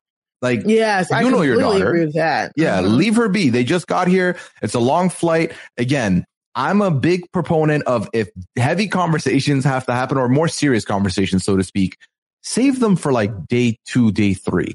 If they've had a long flight over, let them sleep in, let them rest before you open the doors of reality to them, Exactly. I completely agree. I completely agree. And I blame her parents. Like that's one of those things. If you didn't tell them before they hopped on that plane, you could wait a few days to tell them once they got there, like truly. Yeah. So that was they did the New Jersey tour, and then it was time to, they gave baby Avi over to the grandparents, of course, and they decided to venture out to New York. And this was a very sweet scene where Binyam gets on a train for the first time. He drinks off of water fountain for the first time. And I think the big city living, he immediately took to it. He loved everything he was seeing. It was so cute. It was so cute. He was like a kid in the candy store. He was like doing flips and stuff off of it. I love them taking pictures in front of stuff. And like he was in the subway. If anybody has been to New York for any extended amount of time, they know those the dance crews that come into the subway cars and do all the tricks down the middle of the aisle and stuff. It was very reminiscent of that when he was like doing the flips off the pole in the subway. But it was really cute. And I again, it was just one of those moments where I really enjoyed. I was like, this is great. This is why you guys came here. I am hoping that them being over here, they're now away from Wish and his other sister, the wine throwing. They're here in America. They have some support financially, and it seems like they have childcare support as well. So I think the only thing that can really get in their way is money. But I think that's again something you don't have to worry about on day 2. Yeah. And so then they go through this whole New York journey. Everything seems fine. They're seemingly ending the night at a bar where they're each ordering a Guinness, which not my drink. That's I love a good Guinness. You do? I can't. It's too heavy for me. I like how heavy it is, like how thick, and we went to this bar that would mix Guinness with different with other things. Oh, so like a Guinness and an apple cider. I think that was called a snake bite, like half Guinness, half apple cider, and then it was like Guinness and Sprite. Maybe that was the snake bite, but anyways, I never knew you could mix Guinness. That's wild. Yeah, I'm a Guinness fan. I'm a fan of Guinness. Okay, so you were a fan of this drink, and they were clearly a fan of their drinks too. They're having a bev, they're hanging out, and Biniam lightheartedly, I don't think he was like super serious, was like, we could move here. What do you think? We can move to New York. And she's like, no, the money is not here. We do not. It's more expensive here. We don't have that kind of money for rent. And then he's like, yeah, well, the rent salary is up, but then your salary would also be more here. He's like, well, we don't have jobs right now. And this is where, someone who is very much still like can't take their mind off something this serious and someone who isn't thinking about it at all are going to clash. Exactly. Yeah. And I honestly, again, like you said, I thought he was just kind of like playing around. He was kind of just like, pie in the sky. Like she did not have to. Yeah, she truly didn't have to like completely have them crashing. She's like, you already want to give up? We've already signed a 1-year lease. I really didn't like when she said that she started calling him unappreciative for what their parents did in finding them that place. I was like, girl, calm down. He did not say any of that. He just wistfully said, what if we lived in New York? Like a lot of people do. Well, like all the time. He did use those words. He did tell her to calm down, which I think just diverted the conversation elsewhere completely. It's so bad. Mm-hmm. Yeah. If anyone's in a relationship or looking to be in a relationship, those are 2 words you do not tell your partner in any capacity, because I agree. It will never give you the result you think you want or you think you'll get. Never. So that does divert it. I do agree with you, the whole unappreciative thing, because he literally said how appreciative he was that morning when they were in bed drinking hot water. He was like, they really hooked us up. It was pretty nice. So I think it was more of he's throwing it out there. He's kind of wants to live in the fantasy for a second. But then when she was like, yeah, like you're already, you like New York, you don't like where we are. I'm like, listen, I feel like you poll 100 people, New Jersey or New York, that's not going to end in your favor. All right. Mm-hmm. So like, that's not an unpopular take, but also again, I do not think he meant anything by it. I don't think it was that deep. This is Biniam. Biniam does not speak that deep. So he's just talking like, what he's talking. I don't think it was that big of a deal, but I think the calm down part was what really took this conversation sideways. And ultimately, we end this episode with them, and she's going to be stressed about this money stuff. I don't think that's going to go anywhere anytime soon. And it's going to be a lot. Now, the next time on, they are meeting her whole family for dinner. And I'm hoping this is out of context. I don't know what the context is, but they give us a moment where a soundbite of Biniam saying, yeah, even, my family said, even if Arya doesn't want you, she can sign you the green card. Yeah, you don't tell the skeptical American family that ever. And like, again, I don't know what he means by this. I don't know what possessed him to say this. When this happened last night, Liana and I were like, oh my God, what are you doing? Like, this is a mistake. So I'm terrified to see where that goes. We will see. But that's Arya and Biniam for you. We have 2 more couples to go through here, and I'm bracing myself because the next couple is Eve and Muhammad. Now, Eve and Muhammad had 1 scene in the entire episode, and it's the same scene we saw in the preview last week. So this is a brief scene. We'll see how much we talk about it.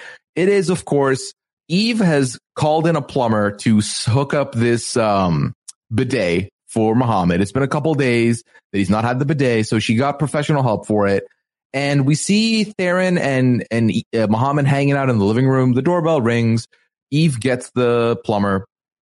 takes him to the bathroom and is making small talk of like, do you know, install a lot of these? We've installed quite a few. And Muhammad walks in and he's like, what is happening? what is this? And Mari, it just goes bad to worse. Yeah, it truly does. Muhammad, we see like they basically show this whole scene in like the previews. Yeah, we really got everything they were giving. This was literally it. And he's like, she tells her she can't be alone with a man like in the house.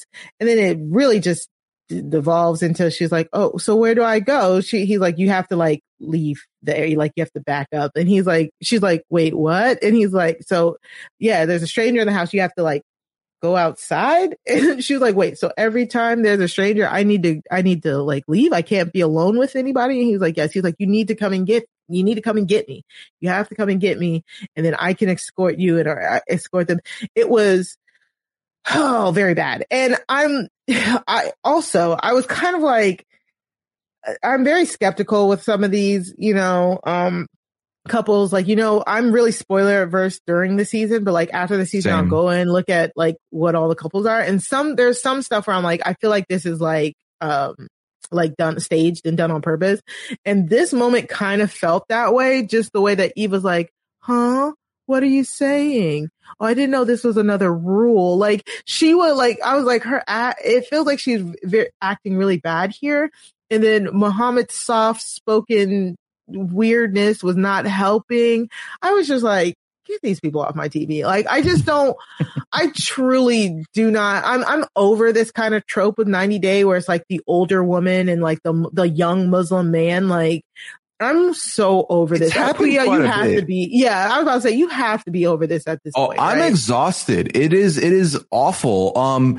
Because again, and sometimes I feel like I end up in a position where I'm repeating myself on every pod, but these are conversations, especially with something as serious as someone's religious beliefs and yes, the way they practice religion and follow religion. These are conversations y'all need to have beforehand. Yes. Yeah, not on the show, and certainly not in front of Max the plumber, who's just there installing this bidet and he's like cleaning your toilet and hearing way too much of your personal business. This is a lot because I feel like, again, and I've said this before, when it comes to people practicing their religion and their religious beliefs, I'm all for it. But if you and your partner do not see eye to eye on it, I don't think you can force them to change who they are, because it's never going to pan out the way you want to. It's never going to work out the way you want to.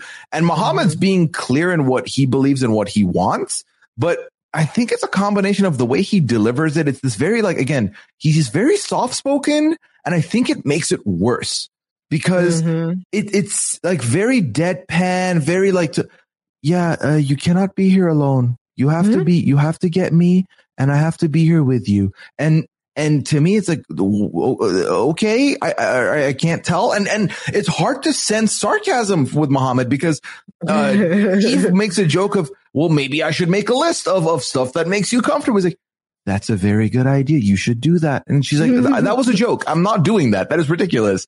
It is exhausting because ultimately this is only going to go from bad to worse given the preview next week with the whole, are you going to, the famous preview line of, are you going to choose a bikini over me? It's going to get worse.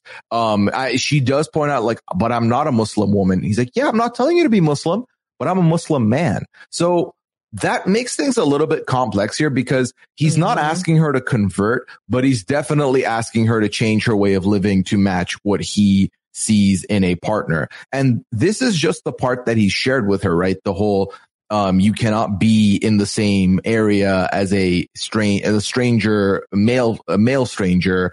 I should be there to supervise and then he tells us confessional because you don't know if the strange man is good or bad. But then we learned in confessional over the last couple of weeks, he expects her to cook for him, to do all what he said are female duties.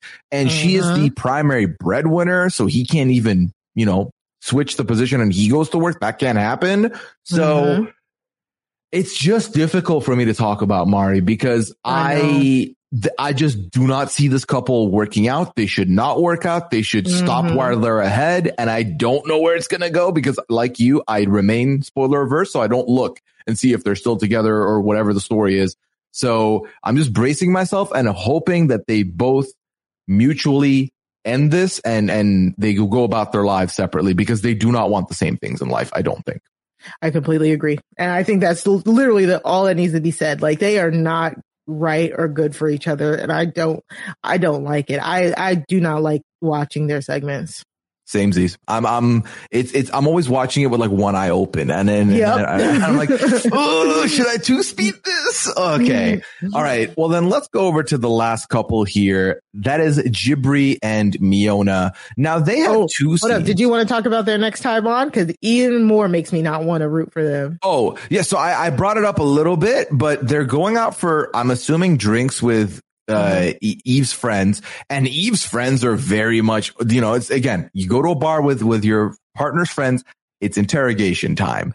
And they're like pointing at the friends just, does this make you uncomfortable? Is this what you don't like seeing? And then in the car on the way home, we hear Eve says, it's hypocritical. The first time you saw me was a picture in a bikini. So like, why are you changing up now? And Muhammad says, are you gonna choose a bikini over me? Which again is like, it's the way he speaks, but it does give me like the deadpan is wild. It's just a very interesting way this conversation is being had because he sounds so calm all the time, but I can't tell. Sometimes the subject matter makes me feel like, oh, he's mad, but he sounds the same when he's mad and when he's happy and when he's like regular state. So I don't know how mad he is, but Eve is heating up in this car.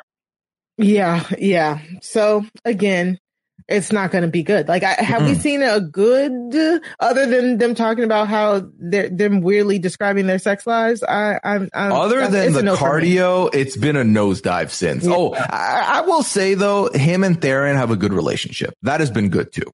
The moments we've seen with him and Theron together has been nice, but the relationship, no, we've peaked at the morning after the first night. It feels like. Yeah. Okay. So then let's go over to Jibri and Miona now. And they had two scenes, predominantly one topic in conversation here. So it's been 72 days to wedding. So now I think they're the furthest along in the timeline potentially here because it's been a while. It's been a couple weeks. Miona talks about feeling alone at home because like Jibri's out. I'm assuming, working or doing some. So Mahala, Jibri's mom, comes into her room and starts asking her, how's everything been? How have you been feeling being in Rapid, like in our house, not just the US? And Miona speaks honestly, like it's been a struggle for me. And Mahala, tells us that they're trying very hard to make her feel comfortable here. And then she offers up, hey, so maybe I can show you how the laundry works. I'm assuming you have laundry to do. So they go to the laundry room to do laundry. And Miona tells us, well, it looks like a simplified washing machine compared to what I have at home. So I don't know. I don't think I need her help. But obviously this was a place where we get to learn a little bit more about Mahala's thoughts on Miona. Now, previously we had learned that Mahala kind of felt uncomfortable with the way Miona presented herself, dressed, etc. And then she sees one of her clothing items and says, oh, is this like for your head? She's like, no, this is a top. And at that point, Mahala short-circuited and it was over. It was gone. Yeah, exactly. Like this scene with Miona and Mahala, I was like, oh no. Like, so I don't know. I feel like, Pooya, you're the conductor of the Hot Mess Express. I feel like Mahala is one of the moms who does seem willing to be open to the experience. She doesn't seem to bring too much negativity to the space. As her being a therapist and all that, I feel she's being open, but the minute like she comes into the rooms to check on Miona, she says, oh, I want to check on Miona. I know this could be difficult for her. And then we get the confession of Miona being like, oh, I don't believe Mahala. I think she's being fake. I don't think she really cares how I feel. And then we get this laundry room discussion right here.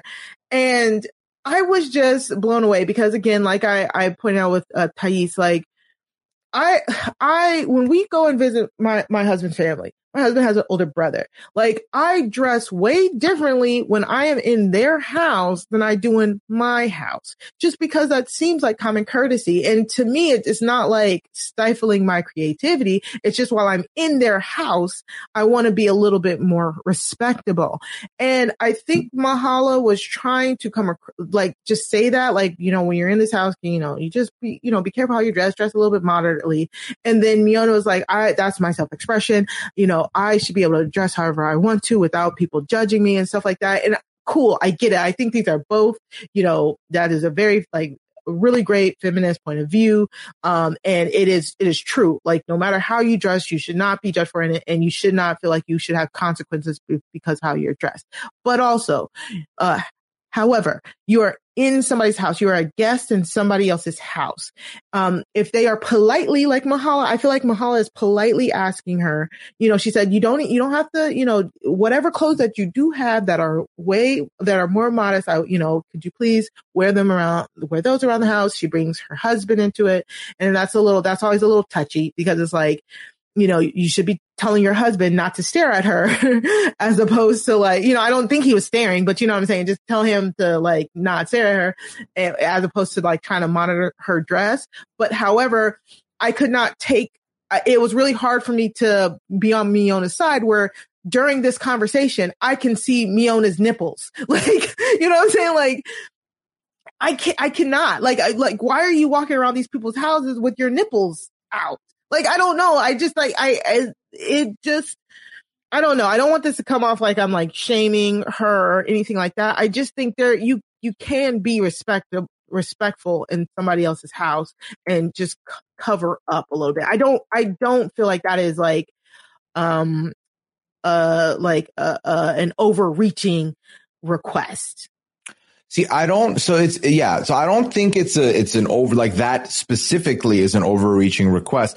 But up until this point, I have been like, I don't think the questions that are being rattled by Brian or Mahala have been, like, too much. I feel like Jibri's been the one who's, like, gets very worked up and, like, shuts it down. Mm-hmm. But in this entire exchange this episode, I did find myself siding with Miona. And the reason was the specific way that Mahala worked this. And while I do think Mahala is actively, you know, wants the best for everybody, etc., I feel like the way she approaches it is very manipulation-y. And to me, the way she uses Brian as the reason, that's where I was fully out on it, because you're essentially saying to this young woman, hey, you should dress in a way that my husband doesn't get affected by. And we don't hear Brian say, I'm uncomfortable or anything. This is clearly something Mahala's upset by. So don't say Brian, say you want this. Because then if you are open about what you specifically want and that it bothers you and not for Brian, not for any external reason, then maybe that is a topic so for me, when I moved out of my parents' house, I would go out, I would stay out late, I would do A, B, C, D, whatever. When I went back to visit them, I'm under their house. I work by their rules. They wanted me home. And granted, I've not really been back home with my parents since I was 23. So it's been like 7 years, but they wanted me home before midnight. I'm like, bet, that's fine. I can do that. So I hear you. If I'm staying at someone's house, whether it's my parents, other people, family, friends, I will do things that will make them comfortable because it's their home. But I feel like the way the conversation went, definitely, like, it felt like the whole time Mahala was trying to skirt around it without actively talking about it. You saying stuff like, you seem intelligent, and wearing stuff like this could take away from that. Yeah, that wasn't good. Yeah, that wasn't good. No, that is ridiculous that you might see it that way. So if it's something you really want, I'm a big proponent of say it. Because if Mahala says, listen, I'll be honest with you, Miona, I would like for you to dress more modestly in my house. I kind of feel a little bit uncomfortable by it. I hope you understand where I'm coming from. That would have landed a lot better than, because when we saw like a little B-roll of the exchange in the car where Miona tells Jibri what had happened. And Miona's telling Jibri, she was like talking about, she brought up like the laundry and was saying like, yeah, you can't walk in front of Brian like that. And obviously Jibri hears that and says, okay, mom's going in too deep with this. That's too much. And again, I feel like that combined with also saying like, yeah, the way you dress, like I'm a little nervous how you would adjust here because not a lot of people dress like this. Yeah, that was weird too. Definitely. Yeah. So all of that, it was like, again, I can tell she's trying to manipulate Miona into feeling self-conscious and then stopping doing what she's doing, which is, dress more freely, however she wants.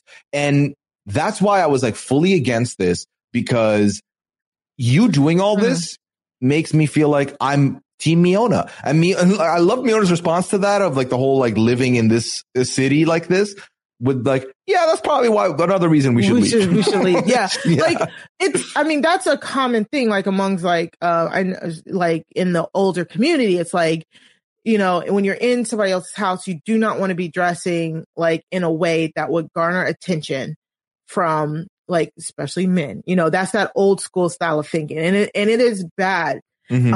However, I can tell you for a fact, I'm not a Miona fan at all. It will take a lot for me to be on her side in a lot of things. Maybe that's what's clouding my judgment here. But again, like the camera had to be tight on her because they had to cut out the part where her whole nipples were visible in the shirt she was currently wearing when she was talking to Mahala.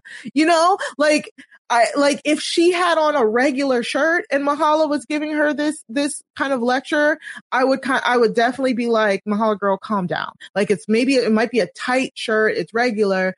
But like, just calm down. But again, I'm just like, I would not want somebody coming into my house and walking around half naked in my house. That's just how I see it too. And I am not a big fan of Miona because you guys kind of brought it up a little bit in the first episode, but she has been like online. She's a certified blackfisher. And for people who don't understand what a blackfish is or somebody who's blackfishing, Miona will darken her skin for her like modeling jobs and make herself appear to be more ethnic than she actually is in order to like get work. She definitely is from that era. She's 23 of like looking up to the Kardashians and over tanning to look like a whole nother race. And the simple fact that like it's not brought up a lot is just kind of annoying because when she was sitting there and she's going through this whole scene with Mahala, this is her natural skin tone. They then flash the pictures of her modeling from Instagram. She is a completely different skin tone. And it's very offensive to me, especially as like a Black woman, because, we can't just wash our skin off. You know what I'm saying? Things that Miona is being lauded for that are not unique or inherent to her are things that me and others like me have been teased for. And that's why blackfishing is hurtful. That's why there are a lot of Black models out there who don't get as many jobs as Miona, and because she darkens herself and she needs to look exotic. So I'm not a Miona fan. So this could be why I'm seeing it in this way. But I felt I can definitely see what you're saying about Mahala's very, very manipulative comments. I truly do, but maybe I was just like operating from a sense of like Mahala she's nowhere near the worst type of mom we've seen on this show. You know what I'm saying? And I was truly like kind of back on her side when she had the conversation with Jibri, because I thought Jibri, like you said, took it from 60, like 0 to 100. And I think he's doing a very bad job. I think this all should fall on Jibri because I think he's doing a very bad job of making Miona comfortable and making his parents comfortable. Sorry about that rant. No. Of course, Mari. Thank you for bringing the conversation. And that last conversation, the one with Jibri and Mahala, when Mahala comes home from walking the dogs and he's sitting outside waiting for her, there was definitely that moment where she she turned on her therapist side that I immediately caught because I've been to therapy. So when the questions came, like, oh, you are therapizing your son right now. And he caught it. He was like, Mom, don't do this therapy kung fu on me right now. Like, I can't do this right now. Because it is very clear that Jibri is in a very tough spot because, you know, we talked about this with Patrick and Thais and John, where Patrick is between a rock and a hard place. It's similar for Jibri because Jibri's trying to do everything he can to convince Miona to stay here. He wants to save money. He wants them to stay here for the long haul. And she's been uninterested from day one. And stuff like this is only going to push her to not want to be here more. And he tells his mom this and he says, and she wants to get married. I don't know where. And that is tough on me. The Mahala does bring up a moment where she's like, oh, this is all out of context, which I was like, it is not. If we saw the clip, she clearly says what happened. But the difficult part for me here is that Mahala's not making this any easier for her son. And ultimately, I feel like she is in this position where she can try and nurture the relationship and be a shoulder for Jibri, but she wants things. It's her home. She wants things done a certain way. She has expectations. You know, we saw this with Brandon and Julia, where his parents wanted these certain set of rules followed regardless of how the counterpart to their son, Brandon, was familiar with. They want her to work on the farm. They wanted her to cook. They wanted her to do A, B, C, D chores. And they wanted them in separate rooms. Like that was all the house rules. And Mahala wants this. But again, Mahala's not too direct with it. She's a little bit, she tips the scale of manipulation a little bit here. And Jibri does see through this. But I think ultimately with them, I don't think Mahala wants Miona for her son. And I think this is what I'm seeing and what I feel like she's doing is trying to subtly push it that way and putting it in a very difficult spot. I don't know. I think I disagree. I disagree with that. I think, Jibri is doing a horrible job of mending the fences. I think Mahala starts asking those therapy questions, but he basically starts bitching about Miona to his mom. You know, if you're bitching about Miona to your mom, then you're bitching about your mom to Miona. How do you expect them to ever like come to a unique understanding? I don't think he goes in there on 10 yelling at Mahala. And I get that she could be like, wait, I'm confused. It's out of context in a sense that like, you can't tell me when she sat down, he wasn't on 10. He was like, Mom, you gotta stop doing this. I just talked with Miona. And she's like, wait, I'm so confused because Miona did not seem like she was like that upset. And again, I truly think it's him. Like, it's just like what he's doing with David almost. It's like, he is just the worst person to be the in-between for Miona and his family, because I don't think he's really good at doing the bridge building. I think he's encouraging each person to be mad at the other person in a roundabout, weird way. And also, I did try to stay kind of spoiler averse, but this is the one couple that I was spoiled on, at least for the beginning of the process, in a sense that it's because Jibri and Miona, I guess you can call this a spoiler alert, but this was like, I'm not talking about where are they now type of stuff. I'm talking about going into the process. They're already married. Like, I did see an article where they referred to him as her husband. Yeah. But I don't think, I didn't like dig too deep into the Reddit thread that was talking about this in the early of the season, but I don't think they found evidence of their marriage anywhere else except for the article. So, okay. Yeah. Cause that's what from what I understand, they're married and he actually went and lived with her in Serbia in 2020. That's why he left during the pandemic. Yeah. Yeah. He left during the pandemic. That's why it broke up the band. He was staying there. He has that citizenship in Serbia because he was, from all intents and purposes, he talked to an article saying like he left the United States. He denounced his citizenship in the United States, because of the, it was in reference to like the George Floyd stuff. And like he had planned to just stay in Serbia. But then like this call came and they're both using this show to amplify their profiles, him for music and her for her like modeling. So I don't know. I'm just 0 out of 10 recommend this couple. I don't like them. And that is fair. I am not impartial here. Like this. Yeah. No, I'm not a fan of them either, low key. I don't really enjoy when they're on the screen. This is what I mean though. I always tout that I'm excited to see new couples. And because like for so long we had this during the lockdown, we had the same couples like recycled.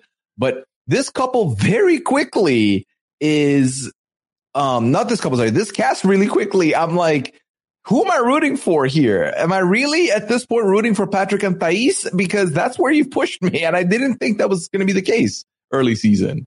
Yeah, exactly. I mean, I don't know. I always thought that they were fame seeking. Like you can tell those couples that are fame seeking. I mean, he's here for his music and his band Hundo. 100%. Similar to Soulja Boy. Soulja Boy comes in exactly with these relationships that you can tell are not going to work out, but he's always shooting a music video or in the middle of like premiering a song. So I think definitely there are people that come in and they're like, I'm going to use this to get other fame. And I think this couple particularly, I could see very much doing that, both combined with his desire to get this band elevated and her desire to start a makeup company and work in like that realm. Like you need some notoriety would help that. So I definitely do see that being the case. Now, Mari, let's dive into the compatibility of it all. And finally, to put an end to this pod, talk about the power rankings of episode 6. So do you want to be reminded of the last week's rankings before we dive into this? Sure. Well, okay. Have at it. So last week, our 6 that we ranked in order of bottom to top, we had Even Muhammad in last place, Patrick and Thais in 5th, Kara and Guillermo in 4th, Bilal and Shaida in 3rd, Emily and Kobe in 2nd, and Ari and Biniam had the number 1 spot. Now, I think, for me, I think the 6th place stays the same. 100%. Yes. The most uncompatible of the couples is Even Muhammad. So we'll put them back where they belong, and that is in a bottom place here.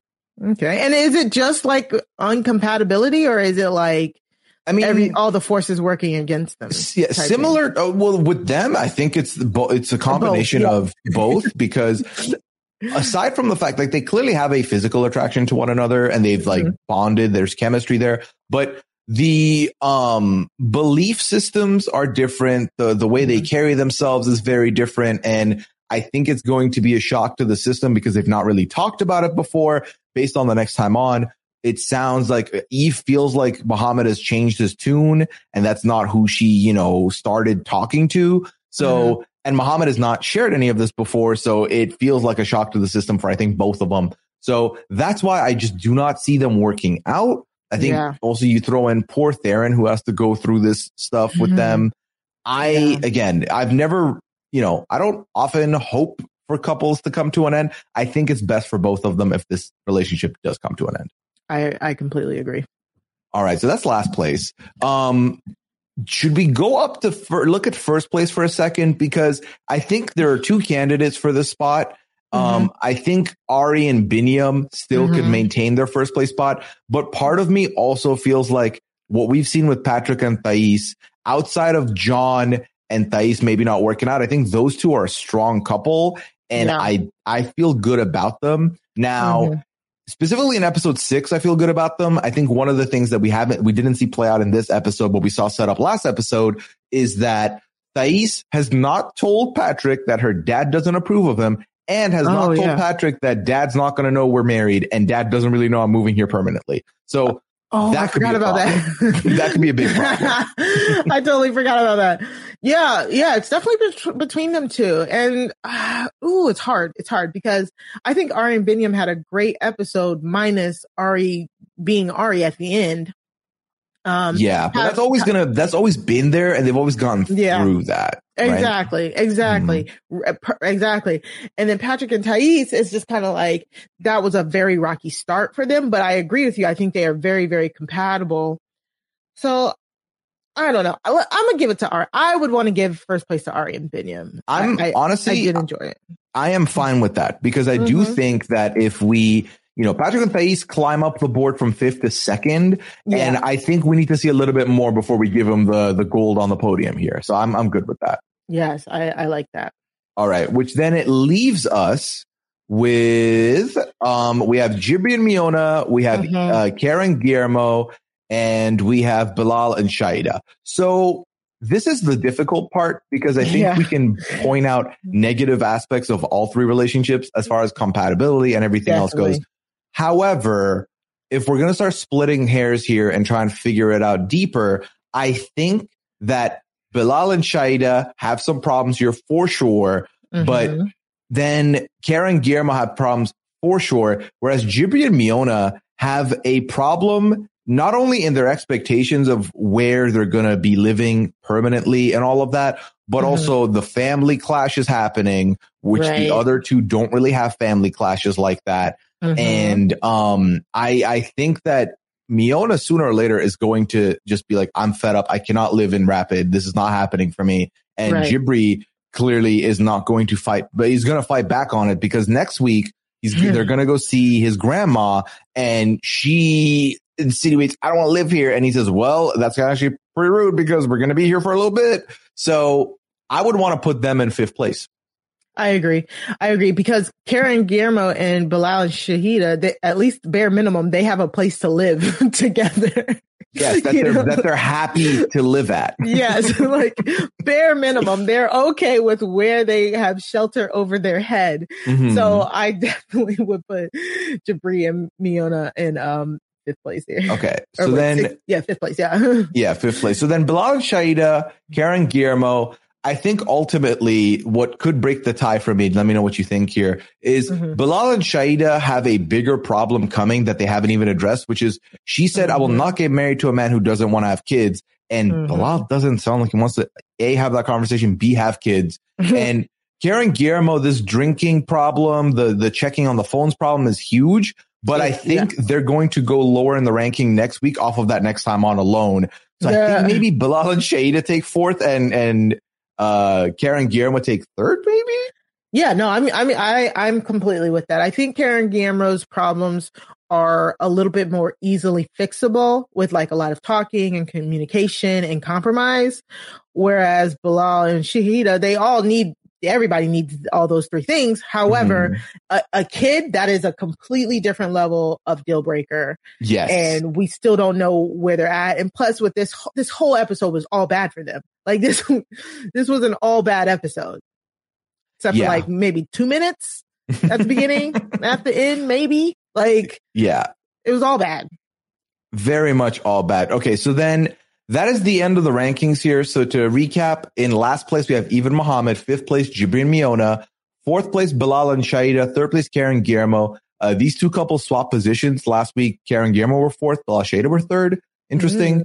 Patrick and Thais jumped from 5th to 2nd. Ari and Biniam maintained their spot on top of the throne with 1st place. Now, one last thing I want us to talk about, Mari, before we head out here, and that is Emily and Kobe were absent in this episode. We did not see them. They had the bi-week TM. We did see a next time on from them where he wants to drive the car. She doesn't want him to drive. She wants to drive. And then we see them the next scene. She's driving and he's in the passenger seat. So she wins once again. But something came up last week that we talked about, but like Kirsten and I don't really have a lot of knowledge on this. I both got a message from a listener, and I know that you will have far more knowledge here.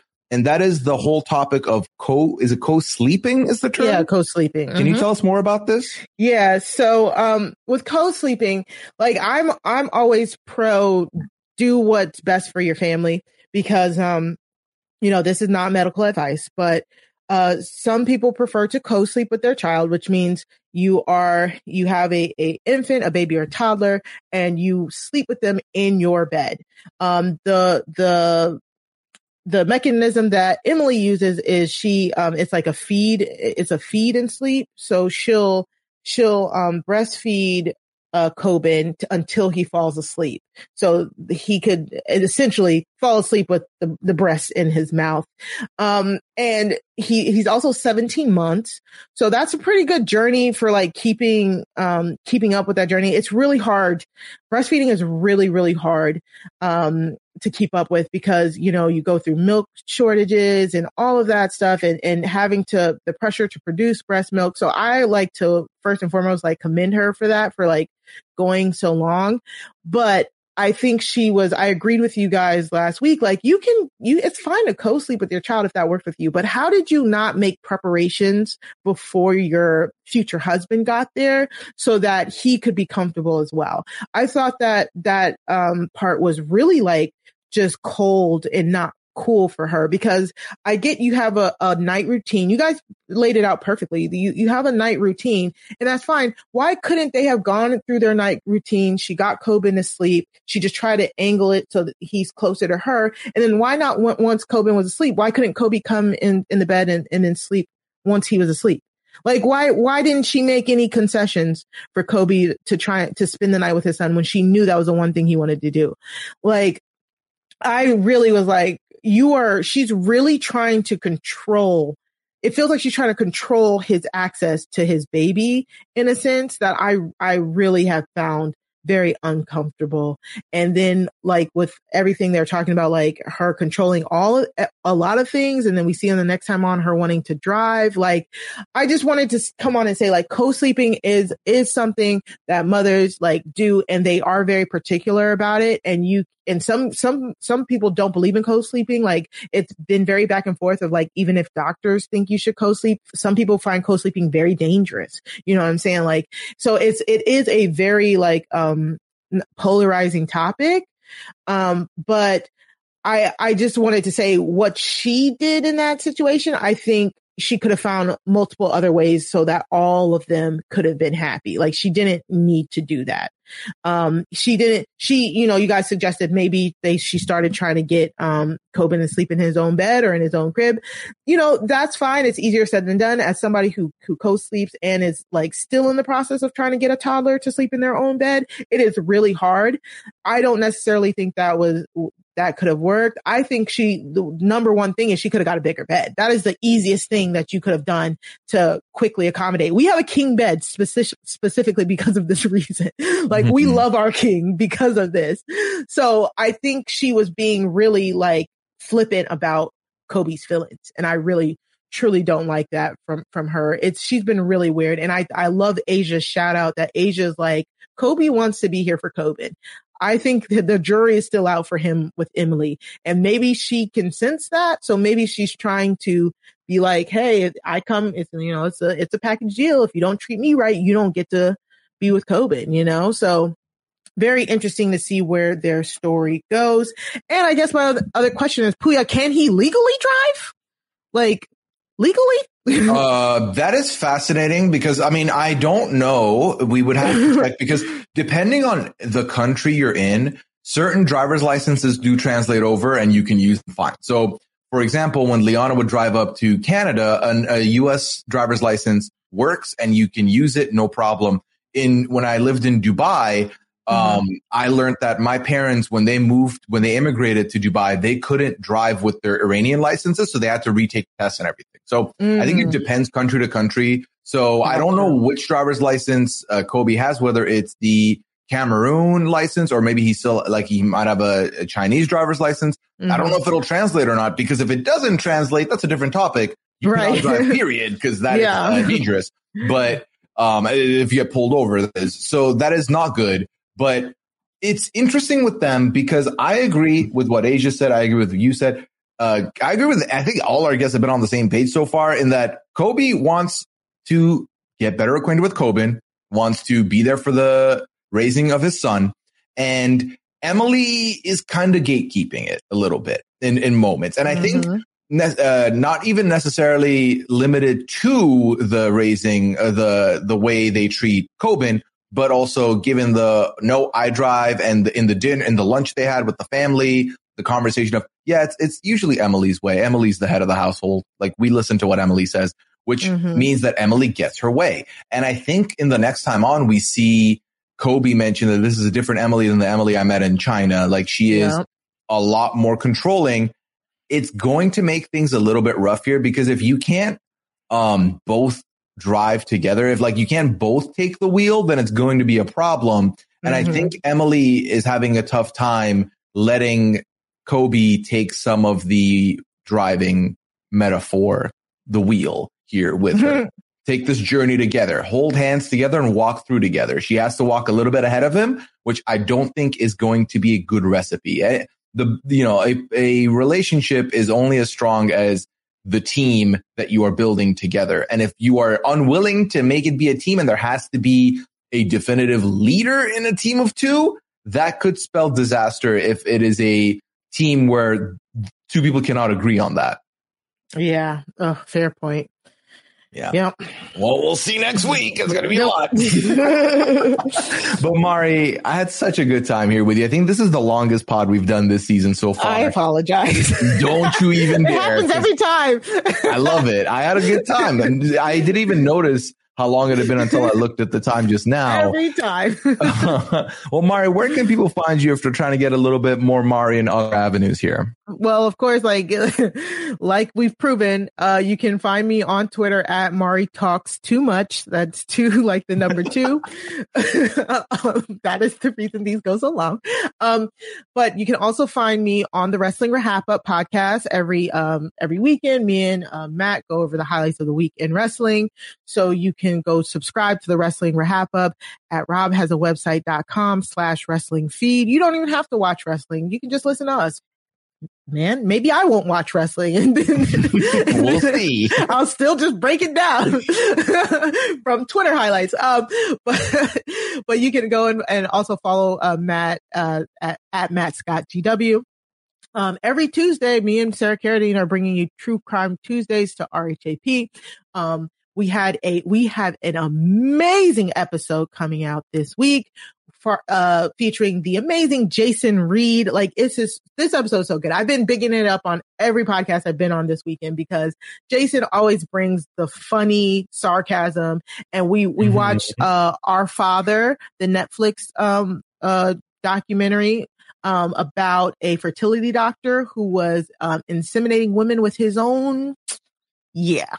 And so, we review it. So either you don't have to, or, we watch it so you don't have to, or you can just go and watch it and then listen to our review. So, you can subscribe by going to robhasawebsite.com/crime feed, and go check us out.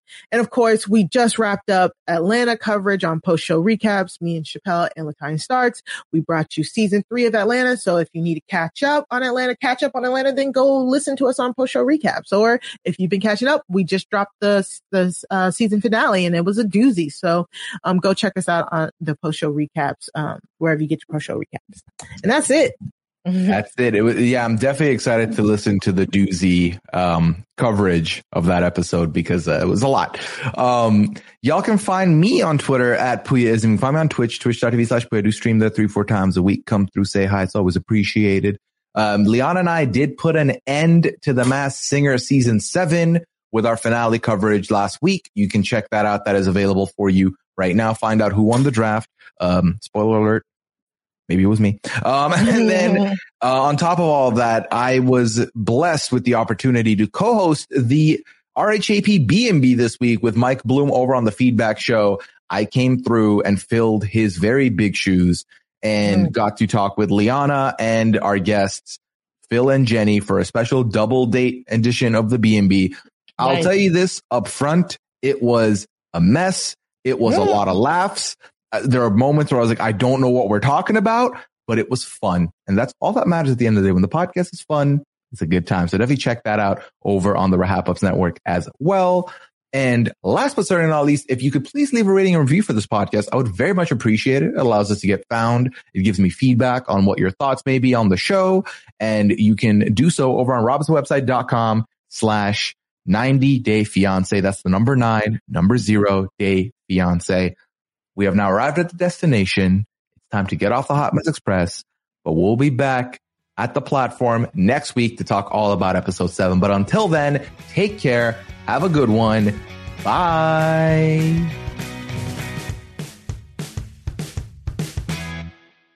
Lucky Land Casino, asking people, what's the weirdest place you've gotten lucky? Lucky? In line at the deli, I guess? Aha, in my dentist's office.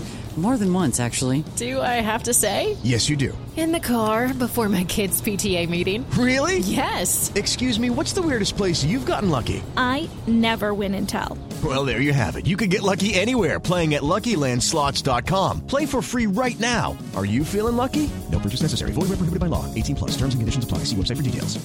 Hello, it is Ryan, and I was on a flight the other day playing one of my favorite social spin slot games on ChumbaCasino.com. I looked over at the person sitting next to me, and you know what they were doing? They were also playing Chumba Casino. Coincidence? I think not. Everybody's loving having fun with it. Chumba Casino is home to hundreds of casino-style games that you can play for free anytime, anywhere, even at 30,000 feet. So sign up now at ChumbaCasino.com to claim your free welcome bonus. That's ChumbaCasino.com and live the Chumba life. No purchase necessary. VGW. Void where prohibited by law. See terms and conditions. 18 plus.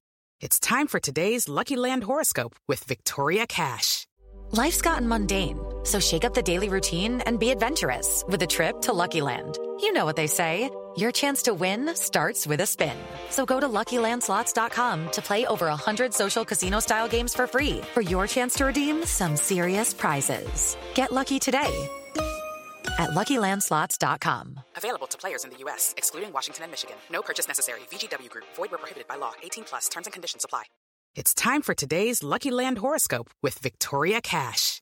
Life's gotten mundane, so shake up the daily routine and be adventurous with a trip to Lucky Land. You know what they say. Your chance to win starts with a spin. So go to LuckyLandSlots.com to play over 100 social casino-style games for free for your chance to redeem some serious prizes. Get lucky today at LuckyLandSlots.com. Available to players in the U.S., excluding Washington and Michigan. No purchase necessary. VGW Group. Void where prohibited by law. 18 plus. Terms and conditions apply.